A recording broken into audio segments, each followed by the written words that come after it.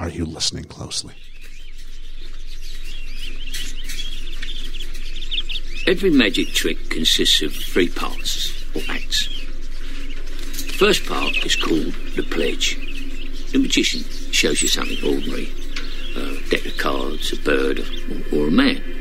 Perhaps he asks you to inspect it, to see that it is indeed real, unordinary, normal. But of course, it probably isn't. The second act is called the turn. The magician takes the ordinary something and makes it do something extraordinary. Now, you're looking for the secret, but you won't find it. Because, of course, you're not really looking. You don't really want to know. You want to be fooled. But you wouldn't clap yet. Because making something disappear isn't enough. You have to bring it back. And welcome to the podcast that does, I think, what it says in the tin. It's best film ever. My name's Ian. I'm Liam. And I'm Ethan. And that's it, yeah. Ethan got the, and I'm Ethan because presto changeo, we've made Georgia disappear. Woo! But you got to make her reappear. We have to bring her back. We have to bring her back. Yeah. But you may have to wait a week for that, folks. We haven't quite perfected this just yet. Plus, it's an audio format. If she just went, I'm Georgia. It's not really much of ooh, how'd you do that? But we're here to talk about episode number 109. One of my bullets in the chamber, which Ethan grabbed the gun and fired off. The Prestige. Yeah. The Prestige. Woo. Yeah. It's been a week since we've last got together and done this, as it is every week. Yeah. Last week, Liam, you and I were talking, and you went, how's the podcast doing? I'm like, it's like we're like in the middle of the ocean with no breeze. Yeah. And we're just sitting here. It was last Sunday was our worst day in like 9 months. Crazy. It was insane. And then this Friday, we had our best day ever. So, swings and roundabouts. Hey. And we have had like the last 4 days, downloads have been huge. Wow. Which, brilliant. I just want to say, yesterday, this time last year, we reached our 10,000 downloads. Yeah, Georgia. I don't know if Georgia put it out or you found something Georgia had put out. If it came up for you as like memory. You sent it to Georgia? Georgia, yeah. Yeah, so we did 10. It was our big 10,000 number. And we've left that number far in the dust this year. Whereabouts are we now then? We're coming up on 50. Whoa! We're coming up on 50. I don't think we'll do it. I think I'm safe. I don't think we'll do it before March 12th. We could. Who knows? If this rate keeps up, maybe. But no, I think we should hit 50 right around April 1st. Wow. By my current prognostication. Wow. So that has blown my mind. The April Fool's not us, nor is it our fantastic listenership. Thank you for each and every one of those downloads, whether you were here for one or if you're responsible for, we're well north of 200 pieces of content now. So whatever it was, thank you very much, folks. Well, if it wasn't for you guys out there, then we wouldn't be reaching the targets we're reaching. Yeah. And so maybe it's a good time to talk about our reach around the world, shall we? So we've charted this week in Canada, in Australia, in Ireland. Top of the morning to you. In Denmark, where Georgia is. Thanks, Georgia. In the Netherlands, in Switzerland, in Colombia, Malaysia, number 54 here at home in the UK, number 46 in Nigeria, and number 34 in South Korea.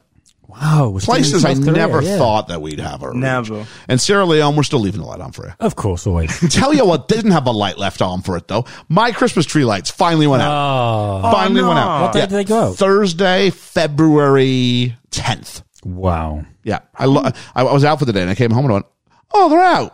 Now, that should have been like, now you have no excuses to leave that tree up, but it's still sitting there. I think it's so little. It's just the idea of going, well, I love the decorations. What you gonna do? Yeah, it's all right. It's not bad for a little 3-foot tree. It'll do what it'll do. So there is that. Quick promo time. First off, we did Django Unchained with Julene from It Goes Down in the PM. Yeah. Great episodes, performing really well. It's one of how about of our top 10 day ones? So that's good. It's not bad. Yeah, we've done over 200. Did you say 200 pieces of content? And if you want to talk about like full reviews, which get the majority of our downloads, we're on episode 10. It was 108 last week, so it'd be in the top 10 of 108. That's not exactly chump change. No, that's pretty good. No, so it's very, very good. We also released Who Do You Think You Are, Ethan? You and I got together and did the Pandorica Opens and the Big Bang. Yeah, we did. And I tried to give a spoiler-free review of a live experience. For the most part, I think you did. all right. You did all right until like the final sentence. Well, you kept naming characters, and I'm like, these might be a surprise.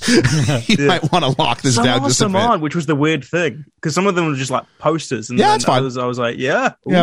So there we go. I recorded yesterday. It'll be out this coming Friday. Our latest in the BFE Quiz Night series. BFE episode 6. BFE Quiz Night episode 6. Return of the Quiz Night. So there we are.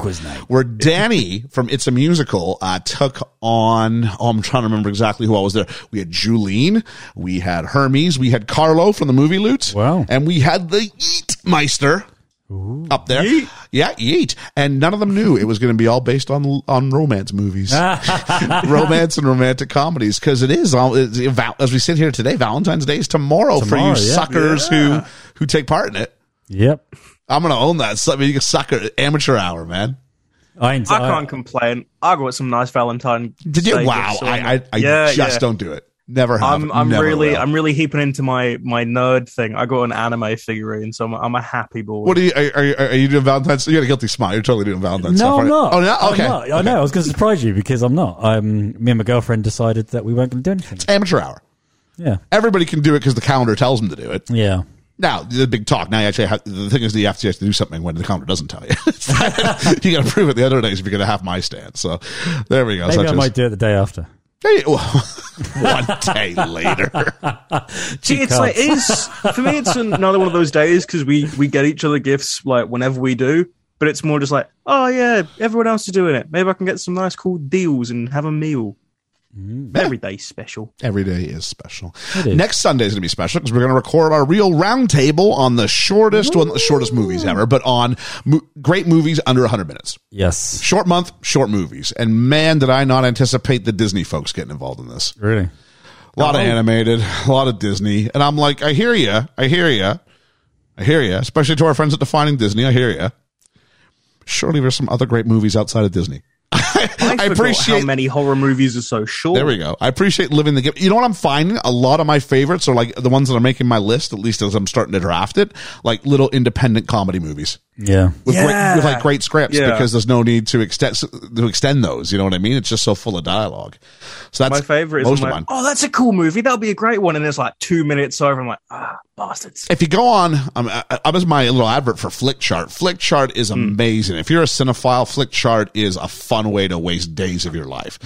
But you can go through your list, and amongst all the criteria, it lists running time. And so you can just scroll down there and go, how long is that? 95. Okay, great. Is it? And you're looking back and going, oh, is that really something I want to do? So I've gone non-animated with mine because I think it's just part of the, it's just too easy for a Disney film, isn't it? It is. To get under 100 minutes. It's just not, kids weren't meant for long attention spans. So I want to see like a live action that can make me get out of there under 100 minutes and me to go, got my money's worth. Hell yeah. That's difficult to do. 90-minute movies on my list. I need to change something. Anything under a triple digit, buddy. Anything under 100. Brilliant. There's there you go. So many movies I can now. So many more movies. So get a hold of us on the Twitter. That's @BestFilmEverPod, and it's #BFE Top 5. If you want to add your list, add your voice. Mm-hmm. Speaking of adding your voices, let's talk about the people who help keep the lights on here at the Studio Awesomeness. Our fantastic Patreon backers, our friends of the podcast. Yeah. That would include Reverend Bruce. Julene. We got Lena Oberholzer. Ooh. Very big on the Rio roundtables. Always gets me a list. Nice. Mrs. Reverend Bruce. Katie. Hello, Katie. Hey. Chris Peterson. We've instead of Norm Peterson. Randall Silva. We've got good name. Ensign Ian Davies making it so. We've got Dwayne Smith. That's right. We've got the Yeet Meister. And it's a welcome to friend of the podcast, Hermes, who's jumped in at the BFF of the BFE level. Wow. He is picking March's film. I know what it is. He's all in. Oh, that's exciting. So yeah, he was, he got a hold and said, here we go. He said, he said, you got to do this movie and I have to be talking to you when you do it. And I'm like, absolutely, man. Yeah. And I'll tell you what, it's one I had in the chamber too. Oh, really? So I'll tell you what, it's a big few months for me, these last few months. We've hit a lot of stuff. So moving on then to some reflections and corrections. First off, I think we can all agree that Julene did a great job last week. Brilliant job. Lovely to have you, Julene. Great job. So much positivity. We will have you back. From Julene. Yeah. Already messaging me with all these ideas she's got for her next film. I'm like, hey, do whatever you want. Just have fun with it. It's all good. That's what it's all about. She said, I had a blast doing the episode and got to wear my BFE t-shirt, and chopping it up with them was the best part. Quentin Tarantino's one of my favorite filmmakers ever, so anything by him would have made my day. And she... There's a mistake I think I made. She messaged me because she caught her own mistake. I think Julie wanted the whole experience. Well done. So she said that she accidentally referred to Leo's sister in the episode as Caroline, but the sister's name is Lara. Ooh. So there we go. I didn't pick up on that. Reverend Bruce kind of made a play for Once Upon a Time in Hollywood as a future choice of his, but his wife can't watch it. Maybe it's a bit too out there. He's referring to the drug-laced bulldog, I think, in part of it. That third act's intense. It'll wake you up. Yeah. Ethan, I got a note here from friend of the podcast, Dwayne Smith. Dwayne Smith. That's like a lag check at the same time. He says, I can't believe it took so long to get a Quentin Tarantino film, but it was worth waiting for. He says, we all have to watch Kill Bill. It's not entirely a martial arts film. It has the usual Quentin elements too. He loved his Julene shout out, her doing George's part, I guess. He said he'd forgotten about the Baker's Batch incident. So funny. Hey. He's going back and listening to old episodes. And the Aladdin incident. He says, I feel honored to have featured so much in both the highlight reel and the blooper reel. And having said that, Dwayne, I'm just here to say this. Julene has already had clips, I can tell you this, isolated for the end of the year. I won't say if it's the best of the worst of, but there are clips from that episode that have been harvested, and Julene is part of one of them. I'll tell you that at the very least. Oh, she's going to love it. So there we go. He says, I can't really get my head around how much Liam hates Parasite. It's a really good film. I hate it. And I'm very surprised about Trainspotting. Not that Georgia hates it. I already knew that. Step Taylor jumped in talking about Will Smith, who we said was given first choice of Django. And he says Will Smith would have ruined this film unless he was full-on Fresh Prince with rapping, pickup lines, bright green cap, basketball dribbling daddy issues, and mouthing the lines of his fellow performers. That I could get into. I just love him break the fourth wall at one point. Just Leo's there talking. He just kind of looks to the camera and is like, what is this? Yeah. And then one more time, Liam helped me out from Dwayne Smith. Dwayne Smith! Who said, I want to give respect to Ethan for making it through his film. He clearly struggled with it, but was able to articulate his feelings really well and still be objective. The circumstances in which he watched it could not have been comfortable, and I really felt for him. So there you go, buddy. You got some love. Thank you. Yeah. Everybody, your viewing experience. I don't know what it is about me. I don't know if I'm just cold inside. You're cold. Movies don't tend to... You're dead inside, dude. Not on that. Like things that would be shocking, I tend to just sort of sit back. Maybe it's just because I'm so analytical and I'm just watching or thinking about this. I don't know what it is. You are very analytical when you watch a movie. I can cry. Like I had, I forget what it was. Forrest Gump, I was crying when I was watching that, and it hit me in sort of that emotional space. But as far as that, like this might be triggering or traumatizing, I tend to have some emotional distance from that. You do. I saw a few years ago. I saw this movie Mother by Darren Aronofsky, so you know it's already going to be like intense. Yeah. But I saw that in the cinema, and it was like myself and like two other people, and one of them was a pregnant woman. And there's a scene in that movie where no one's going to watch this film here, where Jennifer Lawrence gives birth to a child, and some very awful things happen to it. All right. And I was sitting there with my head in my hands, being like, out of a third of the people here, it's someone who would not want to see this. Okay. And that affected it even more. I wonder if my taking notes has something to do with it. I think so. Maybe. Yeah. You get to sort of... Like, I'm picking up on, I'm trying to think of talking points and things we could go off of and trying to cover the plot. It's just an interesting thing. I just sort of thought about it when that happened. I'm like, I don't remember the last time I was really true. I'm not looking for films that are going to bother me. But that's sort of that experience, yeah. It's a bit like me now watching a movie. I can't watch it the way I used to watch them. Yeah. After doing this podcast, I look at things analytically now. Yeah. So, yeah. It's different when you're driving the bus to the destination than the passengers. That's good. It's a good way to put it. Yeah. We're still you see the car wreck, but you need to stay on the road, and everyone gets a rubberneck. There might be a point to that. This hosting thing's a lot of plate spinning. Like, there's a lot of multitasking going on. You do very, very well. It's just it's interesting because that's why I like guesting on other shows so much, because I get to like not do any of that and just kind of shoot from the hip. Yeah, it's great. Actually, yeah, I noticed that with Doctor Who, because I'm having to be like more focused. Oh, you're totally having to be more like me, and I'm just like sitting there going, now let me tell you what I really liked about this. Yeah, but oh, there was this and this, and it really hurt me here. And I'm like, yeah, anyway. Because you're doing me. You're trying to run through the plot, and I'm going, no, I got to stop you here because we got to talk about this. It's really interesting. So if you want to hear if you don't usually listen to us sort of on the Who Do You Think You Are episodes, I might recommend you probably want to watch the episode of Doctor Who we're talking about, but check that out and sort of hear us sort of playing the other's parts, kind of fitting. Our most recent one definitely was like, I think a hell of a flip from that sort of structure between us. Actually, as far as they go, I really enjoyed the last one. I thought it was a really strong one. Yeah. Give it to Matt Smith. I'd give it to Stephen Moffat. I mean, the guy can just write. Yeah. Let's go ahead and do our regular shout outs. We got Spy Hards, who came out with an update on Moonfall and Jackass Forever. Danny he wants a BFE episode on Jackass Forever because he went and saw it. No Steve-O though, apparently. Maybe not, but I got news for you. Jackass Forever, eligible. Really? No. 86% on Rotten Tomatoes. How? I went and checked it. I have no idea. Wow. Is that a film? Not really. Is that cinema? No. It's in the same vein that you'd watch like a prank movie. Like Jackass was like YouTube before YouTube was YouTube. Yeah. You know what I mean? Yeah. Like it was like what's some stupid stuff that we can do and then charge people to watch it. And now it's only because of the name brand nostalgia. Didn't they used to be on It's like MTV if you made an America's Funniest Home Videos movie, like Tosh.0 got a movie. Yeah. Like what's his name? Johnny Knoxville was on wrestling earlier in the month. He was the Royal Rumble. Wow. But like he's got like pure white hair. Like the guy's like old now. Yeah.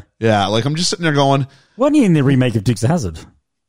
I think was. So. Yeah. He was also in. The premise of this is just dreadful. He's in a movie with Katherine Heigl. I think it's called The Ringer, where his uncle. Have you seen this? No. His uncle owes a lot of money to some bad people. Yeah. And so the way he's going to do it is he's going to enter himself in the Special Olympics. Oh no! And he's gonna like dominate. So like his, but then during his time in the Special Olympics, he like meets Katherine Heigl as one of the volunteers. There's like a romantic comedy on top of it. Yeah. Oh, he actually kind of pulls his part off. Like it's like the subject matter is dreadful. But I'll tell you what, actually, if I remember correctly, the Special Olympics community came out really far in support of the movie because they said this presents our athletes as multifaceted human beings. Like it doesn't infantilize them, which I think a lot of people do when they think about, they treat them like children. Like they're not children, they're adults. And for some reason, we need to realize they're multidimensional, not what's presented. So actually like gain some positive press, but you just hear it and you're like, this is dreadful. We're going to rig the Special Olympics. Especially with Johnny Knoxville attached to it. And gambling. And so a small aside, he shows up for like the first, and he thinks like, I'm going to take this like a walk in the park, and they cream him. Oh, cool. He finishes like last, and they're all making fun of him. It's so good. I don't think it qualifies, but I need to see this. It's an all right little movie. Cool. Then we've also got some of your folks here, Liam, the Summon It Boys for all the love, and how not to summon a podcast. Yeah, good lads. When are you going to be on there again? I don't know. They have talked about it, but I was trying to get everyone together. And scheduling's hard. Yeah, it is. It is. Hermes, we said before, he's so excited for the Prestige, he cannot wait. Well, you've only got a few more minutes now until we crack at it. Ensign Ian Davies was interested in a Quentin Tarantino Star Trek film. I'd be well up for that. I think we said it last time. Yeah. Danny and Drew for the Love, and that's a musical. They're about to hit episode 100. So if you want to see and listen to them, they're going to talk about Wizard of Oz in the 100th episode. That's a good movie. Oh, that's it's a classic. I'm not really a fan of it, but it's a classic, and I can understand why they went there. I like it. Do you? Yeah, I do. Yeah. 100 episodes. If I only had a heart, my friend. If only I had a brain. I guess that would make Ethan the one who needs some courage. It feels about right. Put him up. He did play him, didn't he? He played the lion. Yeah. So fitting. Dwayne Smith for the Love. We've already given like 3 of them. Josh, your next favorite movie. Who I put out a little joke about your next favorite best month ever too. Best month Boogaloo. Yeah. He responded about dance moves and a special invitation to Ellie. So I think it might be happening. I think best month 2 might be happening. We'll either that or I've put just like ridiculous pressure on him here. But thanks a lot, Josh. He always reaches out and gives us mentions when he's listening to us. Puts us at the top of the list. It's an absolute. He's a gentleman. The Ocho Dure Parlay Hour for the love. Shoot the Flick for the love. Ian from Bit Dead for every mention. So Wizard Podcast for the love. Chuck and Ruff go to the movies. They did Shrek last week. Ooh. Shrek's a really divisive thing. People either like it or they love it. I think I'm kind of past it. I am. The first one's good. But people who love it really we did the first one, so there we go. First one's good. A lot of people, I think, that like confuse their love of Shrek with haha funny meme man now. Yeah. I think you're right. People like Shrek kind of in this ironic fashion, and I'm like, I get this postmodern. I don't know if it's supposed to be. Yeah, I can't get on board with that. Ed from the Film Effect, they're doing some sort of a new weekly entertainment news sort of feeling. Bigger panel 4. Cool. Panel 4. That sounds good. You know what? I think he's onto something there. I do. Panel of 4 people. It's a good stretch.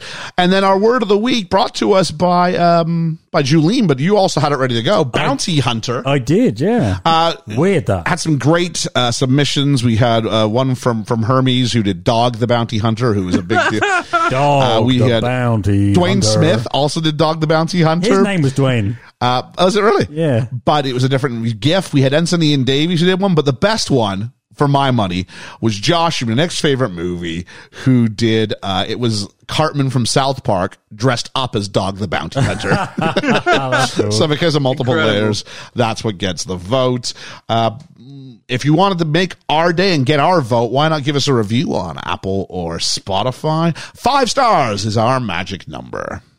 5 is the magic number. Let's talk about, speaking about magic, let's speak about The Prestige. Yeah. Okay, so who hadn't seen okay, so Liam, you're up for grabs whether you hadn't seen this before or not. Yeah, because a lot of it I didn't remember. Is there a chance you fall asleep? I think I saw bits of it. Okay. It's a really weird movie to just see bits of. Yeah. Yeah. Because honestly, I forgot Bowie was in it. Did you? Yeah. I've got a lot of people in it. And then, of course, Ethan, this was your first time, which is why you wanted to watch it. This is my first time because you guys have spoken so highly of it, and I know so many people like, oh, this is one of the best Nolan movies you need to see. And I think, therefore, I deserve credit for not spoiling this for you. Oh, I'm so... Yeah, to talk around you for so long and not give it anything away. Do you know? Must have been like 2 years, 3 years, maybe more. Easy. Do you know if the roles were reversed, Ethan would have told you by now. He would have spoiled everything. There'd be no point watching it. Ethan, I would have tried. I will say this to anybody who's listening and doing one of those, I might listen to it to see if I like it first. Do not listen to this first. Stop the podcast. Watch the film. Absolutely. It's available in the UK on Prime. I don't know what it's available on anywhere else. I know here in the UK it's on Prime. It's Disney Plus because it's a Touchstone movie. So depending on where it is, I think. Yeah, but it wasn't here. Here it was Prime. So who knows? At least in America, I've learned with streaming, who knows? Yeah. It could be No anywhere. one knows. No one knows. Sometimes you can get both. Sometimes you can't get both. Yeah. So why don't you go ahead, find it wherever you can. Stop this, watch it first, because you only get one first shot at this. You do. I saw a GIF today or a meme that said about wishing you could go back and watch The Office again for the first time. And I'm like, absolutely. And the flip side of this, the flip side of that is watching like The Prestige for the first time. And it's such an important plot driven movie. That once you can only see it once the first time. And then what I do is I force other people to watch it and stay in the room with them so I can watch their reactions to it. Cause that's the next best thing. Yeah. Is watching someone else go through those things. Cause the first time I saw this, I was at the cinema with my sister. She wanted to see it and sent me a link to it. And I was like, yeah, all right, cool. We'll go ahead and we'll catch us out. And I really wasn't that up for it actually when I went in and came out with a much different perspective. How old is this movie then? This movie's like, I want to say 2006. Wow. Yeah, 16 years. Yeah. So, wow. Yeah. Or coming up on 16 at least. Oh, yeah. So there's, I mean, what are people's experience with Christopher Nolan films in general? Big, explosive. Yeah. Action. Likes to play with structure. Structure and weirdness. Like I haven't seen, Ethan, please note I'm saying I haven't seen Interstellar, so please don't ruin it for me. I haven't either. Because I understand, because I hear some sort of... He'll still ruin it. There's some sort of thing with that one as well. But like... Isn't that Jennifer Lawrence? It's Matthew. It's all right. It's Matthew McConaughey. I think you're thinking of that one with Chris Pratt. Passengers. Passengers. Okay. Yeah, that was it. Pretty people in space. It was After Earth, but that was just a shit. It's just an kind of movie. Yeah. I've seen Memento, of course. Oh, blew my mind. That Memento, Tenet. We did the three of us did a see it or skip it on Tenet. That was weird. Where I famously said that Anakin Skywalker was in it. What else? He did. What am I thinking? Dunkirk, but he also did Inception. Yeah. Oh, he did. So he likes to mess with, like, he's really clever, and sometimes it gets in the way of a good movie. This is him kind of in his earlier sort of versions thereof. I used to say Nolan was my favorite because of what he does with structure, and then I saw Tenet, and I'm going, that was too far. In hindsight, Tenet's too far. Too far, yeah. It's a really clever idea. Yeah, but to keep on top of that. And you know what? I'm going to totally go into everything I'm saying, because I've been the guy railing saying we need new original movies. Yeah. And we do. We do. I'm not sure Tenet was what I needed, but it was something.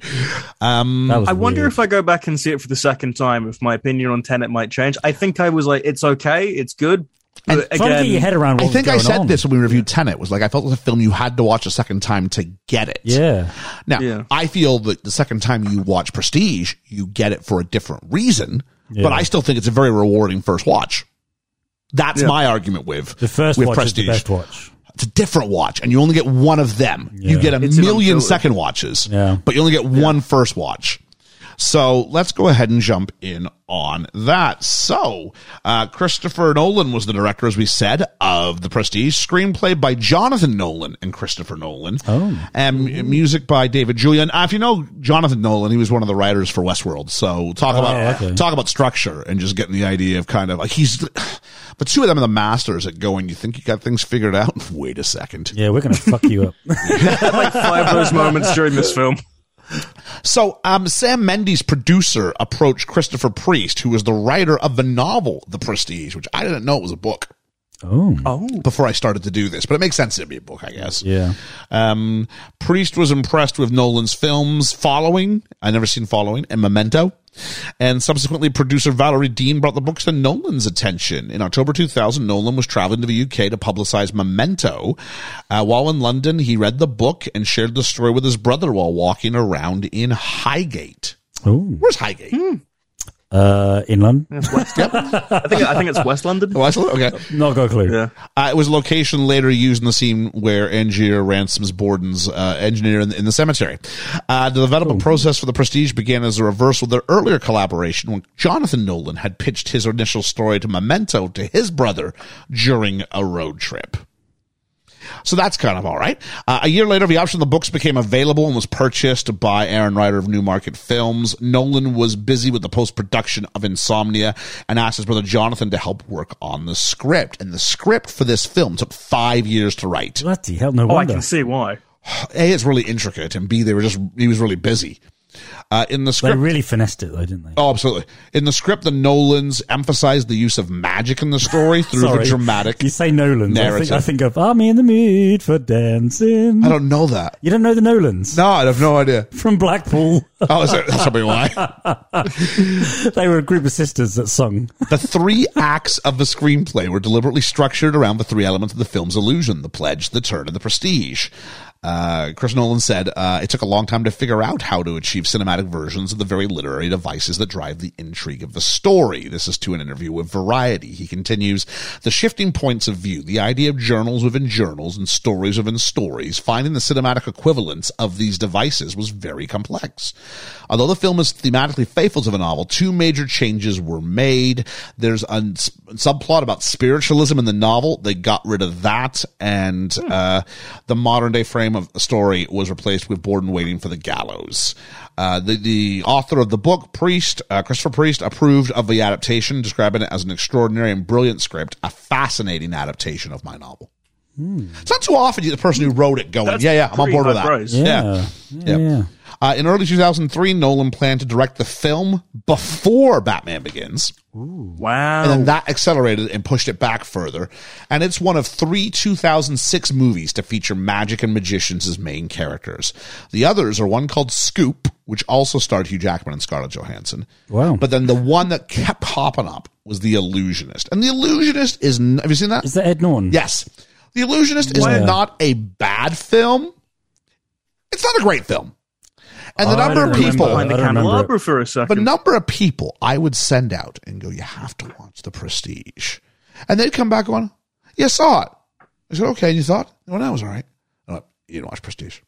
You watched The Illusionist. 100% this has happened. And I remember a friend of mine named Ed, and he was like, yeah, it was all right. I said, you didn't watch it. No, I watched it. I said, no, you didn't watch it. It was just okay? It was just okay. I said, Ed Norton in it? You went, yeah. I said, yeah, you didn't watch it. You watched The Illusionist. Because generally if I send people to go ahead and watch The Prestige, they come back with more... You either are going to love this or you're going to hate this, but I don't think there's a middle ground on this one. Yeah. I think. Oh, I'm fairly middle. Oh, wow. Okay. Yeah. Someone's spoilering their rating here. And so that really leads up to 2006 was the year of magic in the air. So let's begin our deep dive, literally. And we begin with black hats. Into the tank. A bunch of black hats. I get it. I've come up all wet. Black hats, and we just get told, are you watching closely? And then it blinks out, but that image of the hats, you're like, what's that about? Hang on. Holy shit. There we are. Yeah, yes. I'm just putting everything together. So the way we're going to present this, we had a discussion before the mics on. We're going to go through it kind of linearly, and we're not going to sort of talk about two or three, the big idea. I think it's easier if we get to the part where it naturally reveals itself, and then we sort of talk a little bit about some of the ramifications thereof. Mm-hmm. So there we go. And we get told there's a voiceover, our second one already, and we're only about 6 seconds in. And we're cross-cutting between an old man and a little girl, and then also a big theater trick with blind stagehands. And we get told every magic trick consists of 3 parts or acts. The first part is called the pledge. The magician shows something ordinary, a deck of cards, a bird, or a man. And we get the guy kind of showing the bird to his little girl. He shows you the object. Perhaps he asks you to inspect it to see if it is indeed real, unaltered, normal. But of course, it probably isn't. And the second act is called the turn. Now, intermixed with all this, we have a big theater with this giant laser show kind of machine. And we've got someone who clearly isn't supposed to be backstage, sneaking around backstage. Yep. And it's been, so we have this really like lovely, like one old guy doing like a little magic trick for a little girl. And then we've got this giant theater. The magician takes the ordinary something and makes it do something extraordinary. Now you're looking for the secret, but you won't find it because of course you're not really looking. You don't really want to know. You want to be fooled, but you wouldn't clap yet because making something disappear isn't enough. You have to bring it back. And the old guy brings back a little budgie and the little girl claps. And he goes, now, of course, you're looking for the secret, but you won't find it, of course. You're not really looking. You don't really want to work it out. You want to be fooled. And this is where the magician we saw at the start of the movie is now in a tank, and the other one's like banging at him to get out, and he's dead. Yeah. And that's how we start the movie. Yeah. Now, we don't know who these people are. We don't know what's going on. We get the idea that there's some sort of thing. One of the images goes, I'm in the bloody act. But you're like, clearly he's not. Yeah. But you're reading it, you're going, I can't figure out how to place any of this. And he goes, great, you think you got that? Well, we're going somewhere else. We're going to a trial of this murder. Now, we still don't know who's who. Yeah. For anything. But we get told the guy on trial is Mr. Borden. And Mr. Borden, we'll talk about who he plays him in a second. But the lawyer is interviewing the old man from the previous scene with the little girl. Now, he's here as a witness at the trial. And he says, well, what's the deal with the water tank? And so the water tank is part of the first trick. At which point it then gets taken underneath the stage. And that's it for the rest of the night. And he goes, so was it supposed to be located underneath a trap door? He goes, well, of course not. It was supposed to be somewhere else. Mm-hmm. And he goes, well, then can you account for, it's full of water. It's like, what? Tons. How can he move it? And he goes, he's a magician. Why don't you ask him? Or something to that ilk. And everybody laughs and and this is where you're going, okay, so they're both magicians. And I'm getting some information here, but I'm getting it through pieces. And I'm kind of okay with that because every time you give me a breadcrumb of anything, I think it satisfies my complete bewilderment at where we are. And Borden, the guy on trial, waves to a little girl and a man in the back of the courtroom. And we probably should talk about the old guy on the stand. This is John Cutter, played by, you're only supposed to blow the bloody doors off, Michael supposed to Caine. blow the bloody doors off. My name is Morris Micklewhite. I love Michael Caine. Not a lot of people know that. Yes, that's his real name. Well, if you were a longtime listener of the BFE, you would know that because Liam brought that same point up when we did a Muppet Christmas Carol. We did, yep. Yep. Yeah. Is it just the two we've done so far? Well, That's not true. We've done Dark Knight. Yes, yeah. So there's at least three. He was Alfred, wasn't he? Yes, he was. Yeah. With Chris Nolan But yeah. and Christian Bale. Yes. Alfred's in this movie, I've just realised. Yeah, Alfred and Alfred. So, Yeah. Caine had previously collaborated with Nolan and Bale in Batman Begins. Nolan said that even though it felt like the character of Cutter was written for Caine, it wasn't. Nolan noted the character was written before he'd ever met Michael Caine. Caine describes Cutter as a teacher, a father, and a guide to Angier. Caine, in trying to create Cutter's nuanced portrait, altered his voice and posture, it says. He sounded pretty Michael Caine to me. He was Michael Yeah, Caine. it's the same Kane. He sounded like, just like bog standard. I could shut my eyes and I'd go, that's Michael Caine. Yeah. I don't know say that about, about I don't some know other about the characters. posture, but definitely the voice. Yeah. Nolan later said that Michael Caine's character really became something of the heart of the film. And I'd agree with that. He is the barometer of if someone's good or bad. Yeah, totally agree. He has a wonderful warmth and emotion to him that draws you into the story and allows you to have a point of view on these characters without judging them too harshly. And there's a lot of time jumps in this one, folks, so forgive my Do you know what, though, clarifications. right? Normally in movies, when they do time jumps or flashbacks, they do a grainier feel about them, or they make them blue, or they make them grey, or they do I'll tell you what, Christian Bale said it best. Are you watching closely? Yeah, you better be. You better be. You've got to concentrate. First time I watched this, I got about 40 minutes in. He's on the train or something. I'm going, am I following what's going on? And then like, okay, yes, I am. But at the first part, you're like, It takes a little while, doesn't it? It takes a while. It takes a while to figure out what's all going on. Yeah. We meet Owens. Owens is played by Roger Rees. Who's Roger Rees? Roger Rees, the guy who was the guide of Lord Cordlow, or is the solicitor. Oh, yes. He played Robin. yeah. He played Robin Colcord on Cheers. I thought he looked familiar. Yeah, he was the millionaire billionaire who Rebecca was trying to end up with. Yes. Yeah, he was also the sheriff of Rottingham in Robin Hood Men in Tights. No, I can't remember that. Oh no! Oh, he's great in it. I do know that the guy who was out of The Princess Bride was in that. Yes, Cary Elwes. Yeah, but I can't remember the film that well. He's great. To be fair, Roger Rees is great in that. Okay, cool. And so he's visiting Borden, and he's regarding Lord Cordlow, and he wants to. This is in prison. He's been visiting him. Cordlow wants to buy all the tricks for $5,000, which at that point would be, or £5,000, I guess. When's this set? It's kind of nebulous, I think. Because that feels 1880s. I swear one of them says 1899 at some point. It's pre-World War I, that's for sure. Yeah. Because you got to think, you got Tesla, you've got electricity being somewhat in a state of flux. Yeah. Flux. Sometimes they come to you, don't they? Fluxing. There we are. And so Borden finds out, he says, well, my daughter's going to end up with Fallon. He goes, daughter can't end up with Fallon. Who's Fallon? Fallon's nobody. Which is important, I think, for certain other elements of the film that this has to happen in order to get here.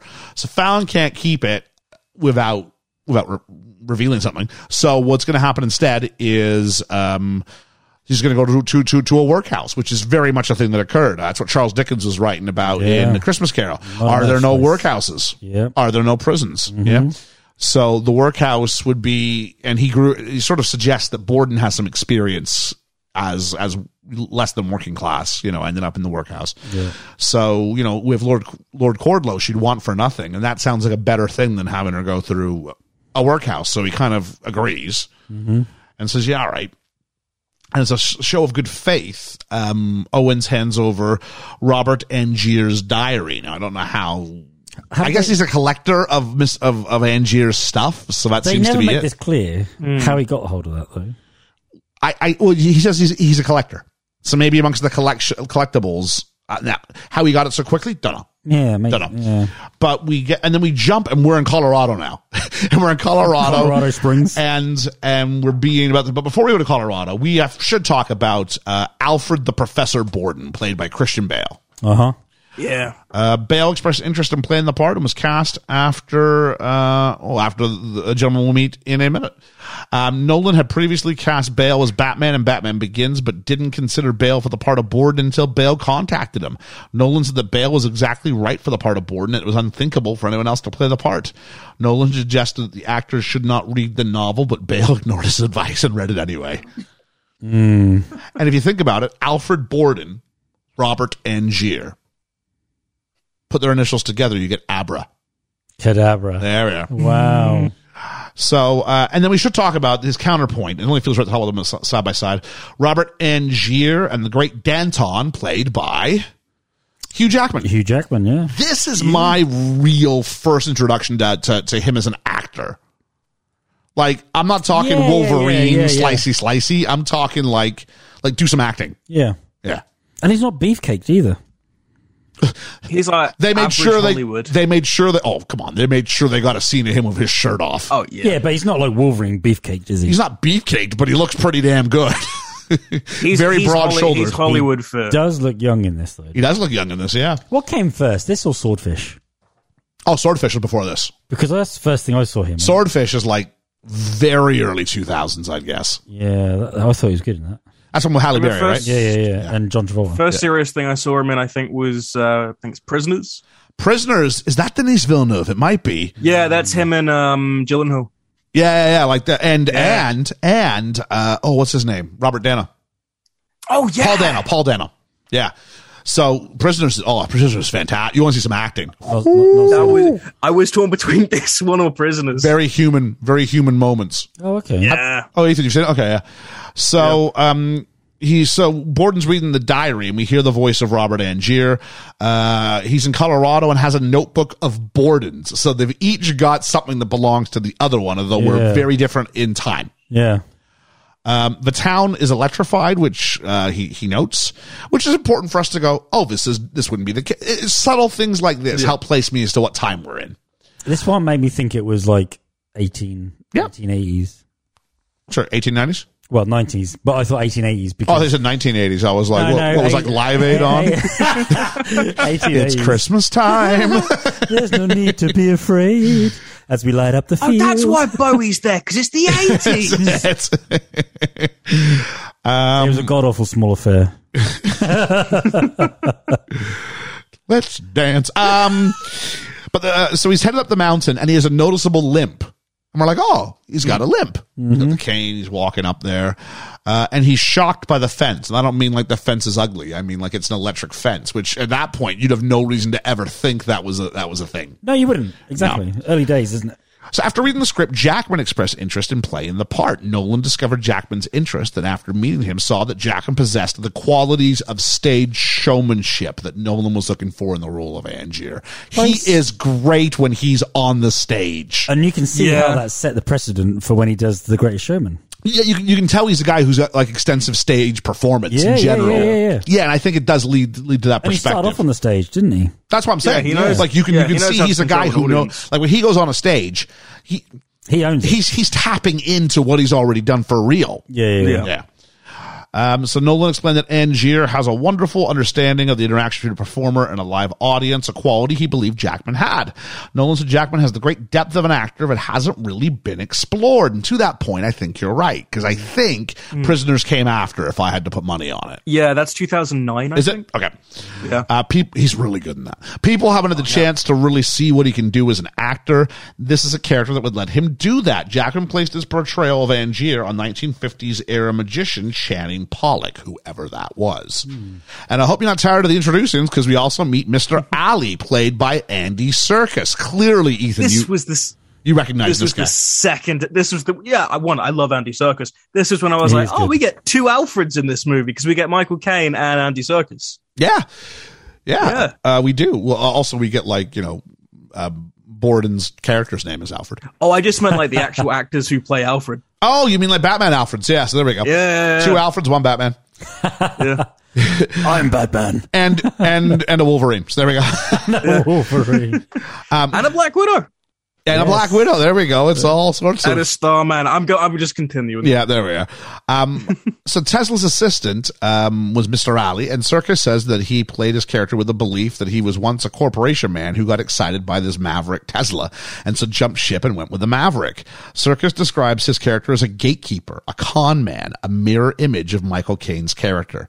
Serkis, a big fan of Bowie, said he was enjoyable to work with, describing him as very unassuming, very down to earth, very at ease with himself, and funny. Down to earth. And yeah, there we go. He says he saw Danton doing a trick where he guessed people's items in the pocket, and he said it blew me away. That's the same trick that gets him when one of the Hobbit movies. Oh, yeah. Bilbo guesses what he's got in his pocket or something like that. That's What's cool. in my pocket? Yeah, there we go. Well done.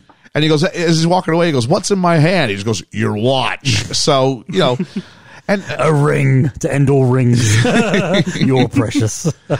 We have a flashback, and we flash back to an old magician, Ricky Ray. Now, Ricky Ray is a real stage magician.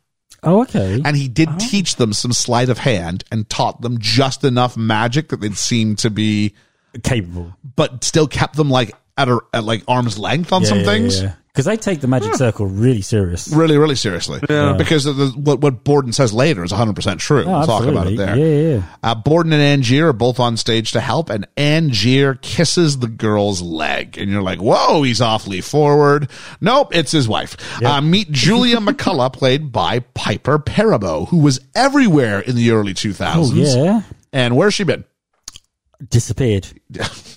She's got to come back, though. Well, I bet you she's asking for that, yeah. She's in a bar somewhere, isn't she? Yeah. And this is brilliant because she is lifted up by the wrists by this rope and then dropped into a tank of water, which is awesome for two reasons. Number one, we've already seen a tank of water go wrong. Yeah. And we go, that looks like the tank I had earlier, so I'm invested. And number two, it lets me see a trick and how it works successfully, because that's going to be important later. Like we said with Crimson Tide, it's important Julian, it's important that you do the drill so that when I see the real deal, I know something's not right. Do you know what's really interesting about this trick though, right? They make it out to be some sort of easier trick than the trick they're going to do, right? But this was Harry Houdini's biggest trick that he could, it was life and death, it really was. He has a time to get out of here. Can you slip that knot? Yeah. Yeah. That's basically what it is. You're going against the time of what you can hold your breath for. Yeah. Yes, no trick. It's just like who can get out the quickest. Do you know how Harry Houdini died? Punched in the stomach. Punched to the stomach. Yeah. And it just, and he sucker punched him. And he thought it was okay. Yeah. I thought he challenged someone to punch him in the stomach as hard as they could. No. I think he used to. This is a shame because I went to the Harry Houdini Museum when I was in Budapest. I should remember this. No, yeah. I think what happened is with Harry Houdini, he used to say to people, I could take a punch from anybody, and he'd prepare himself for it. Oh, yeah, a chance to prepare himself. And I think he was sucker punched by somebody without preparing himself. What are people's viewpoints on magic in general? You a big fan? I tell people I'm a skeptical believer, right? I'm one of these people who loves magic, loves it, but I have a scientific brain. So my brain goes, you're conning me here. But I allow myself to be conned because I want to enjoy it. I hope. I think we all realize that it's not really magic. Well, no, I know. But I don't sit there as an audience member and going, wow, that was great. I sit there going, how do they do that? Yeah, I'm a little bit fixated with that. How do they do that? Yeah. And my brain's going, I'm not enjoying it for the entertainment. Yep. I'm enjoying it because I'm going, how do they do that? Yeah, I've seen a few things where I've gone, I can figure the one where he makes the David Copperfield made the Statue of Liberty disappear. I've got it half figured out. Well, I've been on stage with David Copperfield, and I heard things. I didn't see things, but I heard things move. Oh, really? Because he made a car disappear. The Statue of Liberty, the shadows aren't consistent. No. When he puts the thing over. And I was like, okay, I've got figured out, but everything kind of moves. Yeah. Because you're also limited by another thing, because he does it on TV. You know what I mean? Yeah. And you can be those big ones hit on TV, like we know as people who study film, the camera can do all sorts of things to us. All sorts of stuff. So there's a couple. That one and the one where he goes to the Great Wall of China. Great Wall of China, yeah. I've got both of those half figured out. And that one where he saw himself in half. Where I haven't seen that one. You're not seeing that? That was huge. That was big back in the day, yeah. But I've been on stage with him, and I heard things click. Okay. That's all I'm saying. Ethan. I'm in like a mix of it. I mean, I really hang on. I side. don't mean like the Harry Potter stuff, Ethan. Oh no, I know. I'm in a mix. I'm talking like, okay. Because this thing, when I was growing up, we didn't have David Copperfield. We had Dynamo. Okay. And Dynamo was just like, the culture became, what's a weird thing we can do to make people in West London and East London scream for a bit and make that content?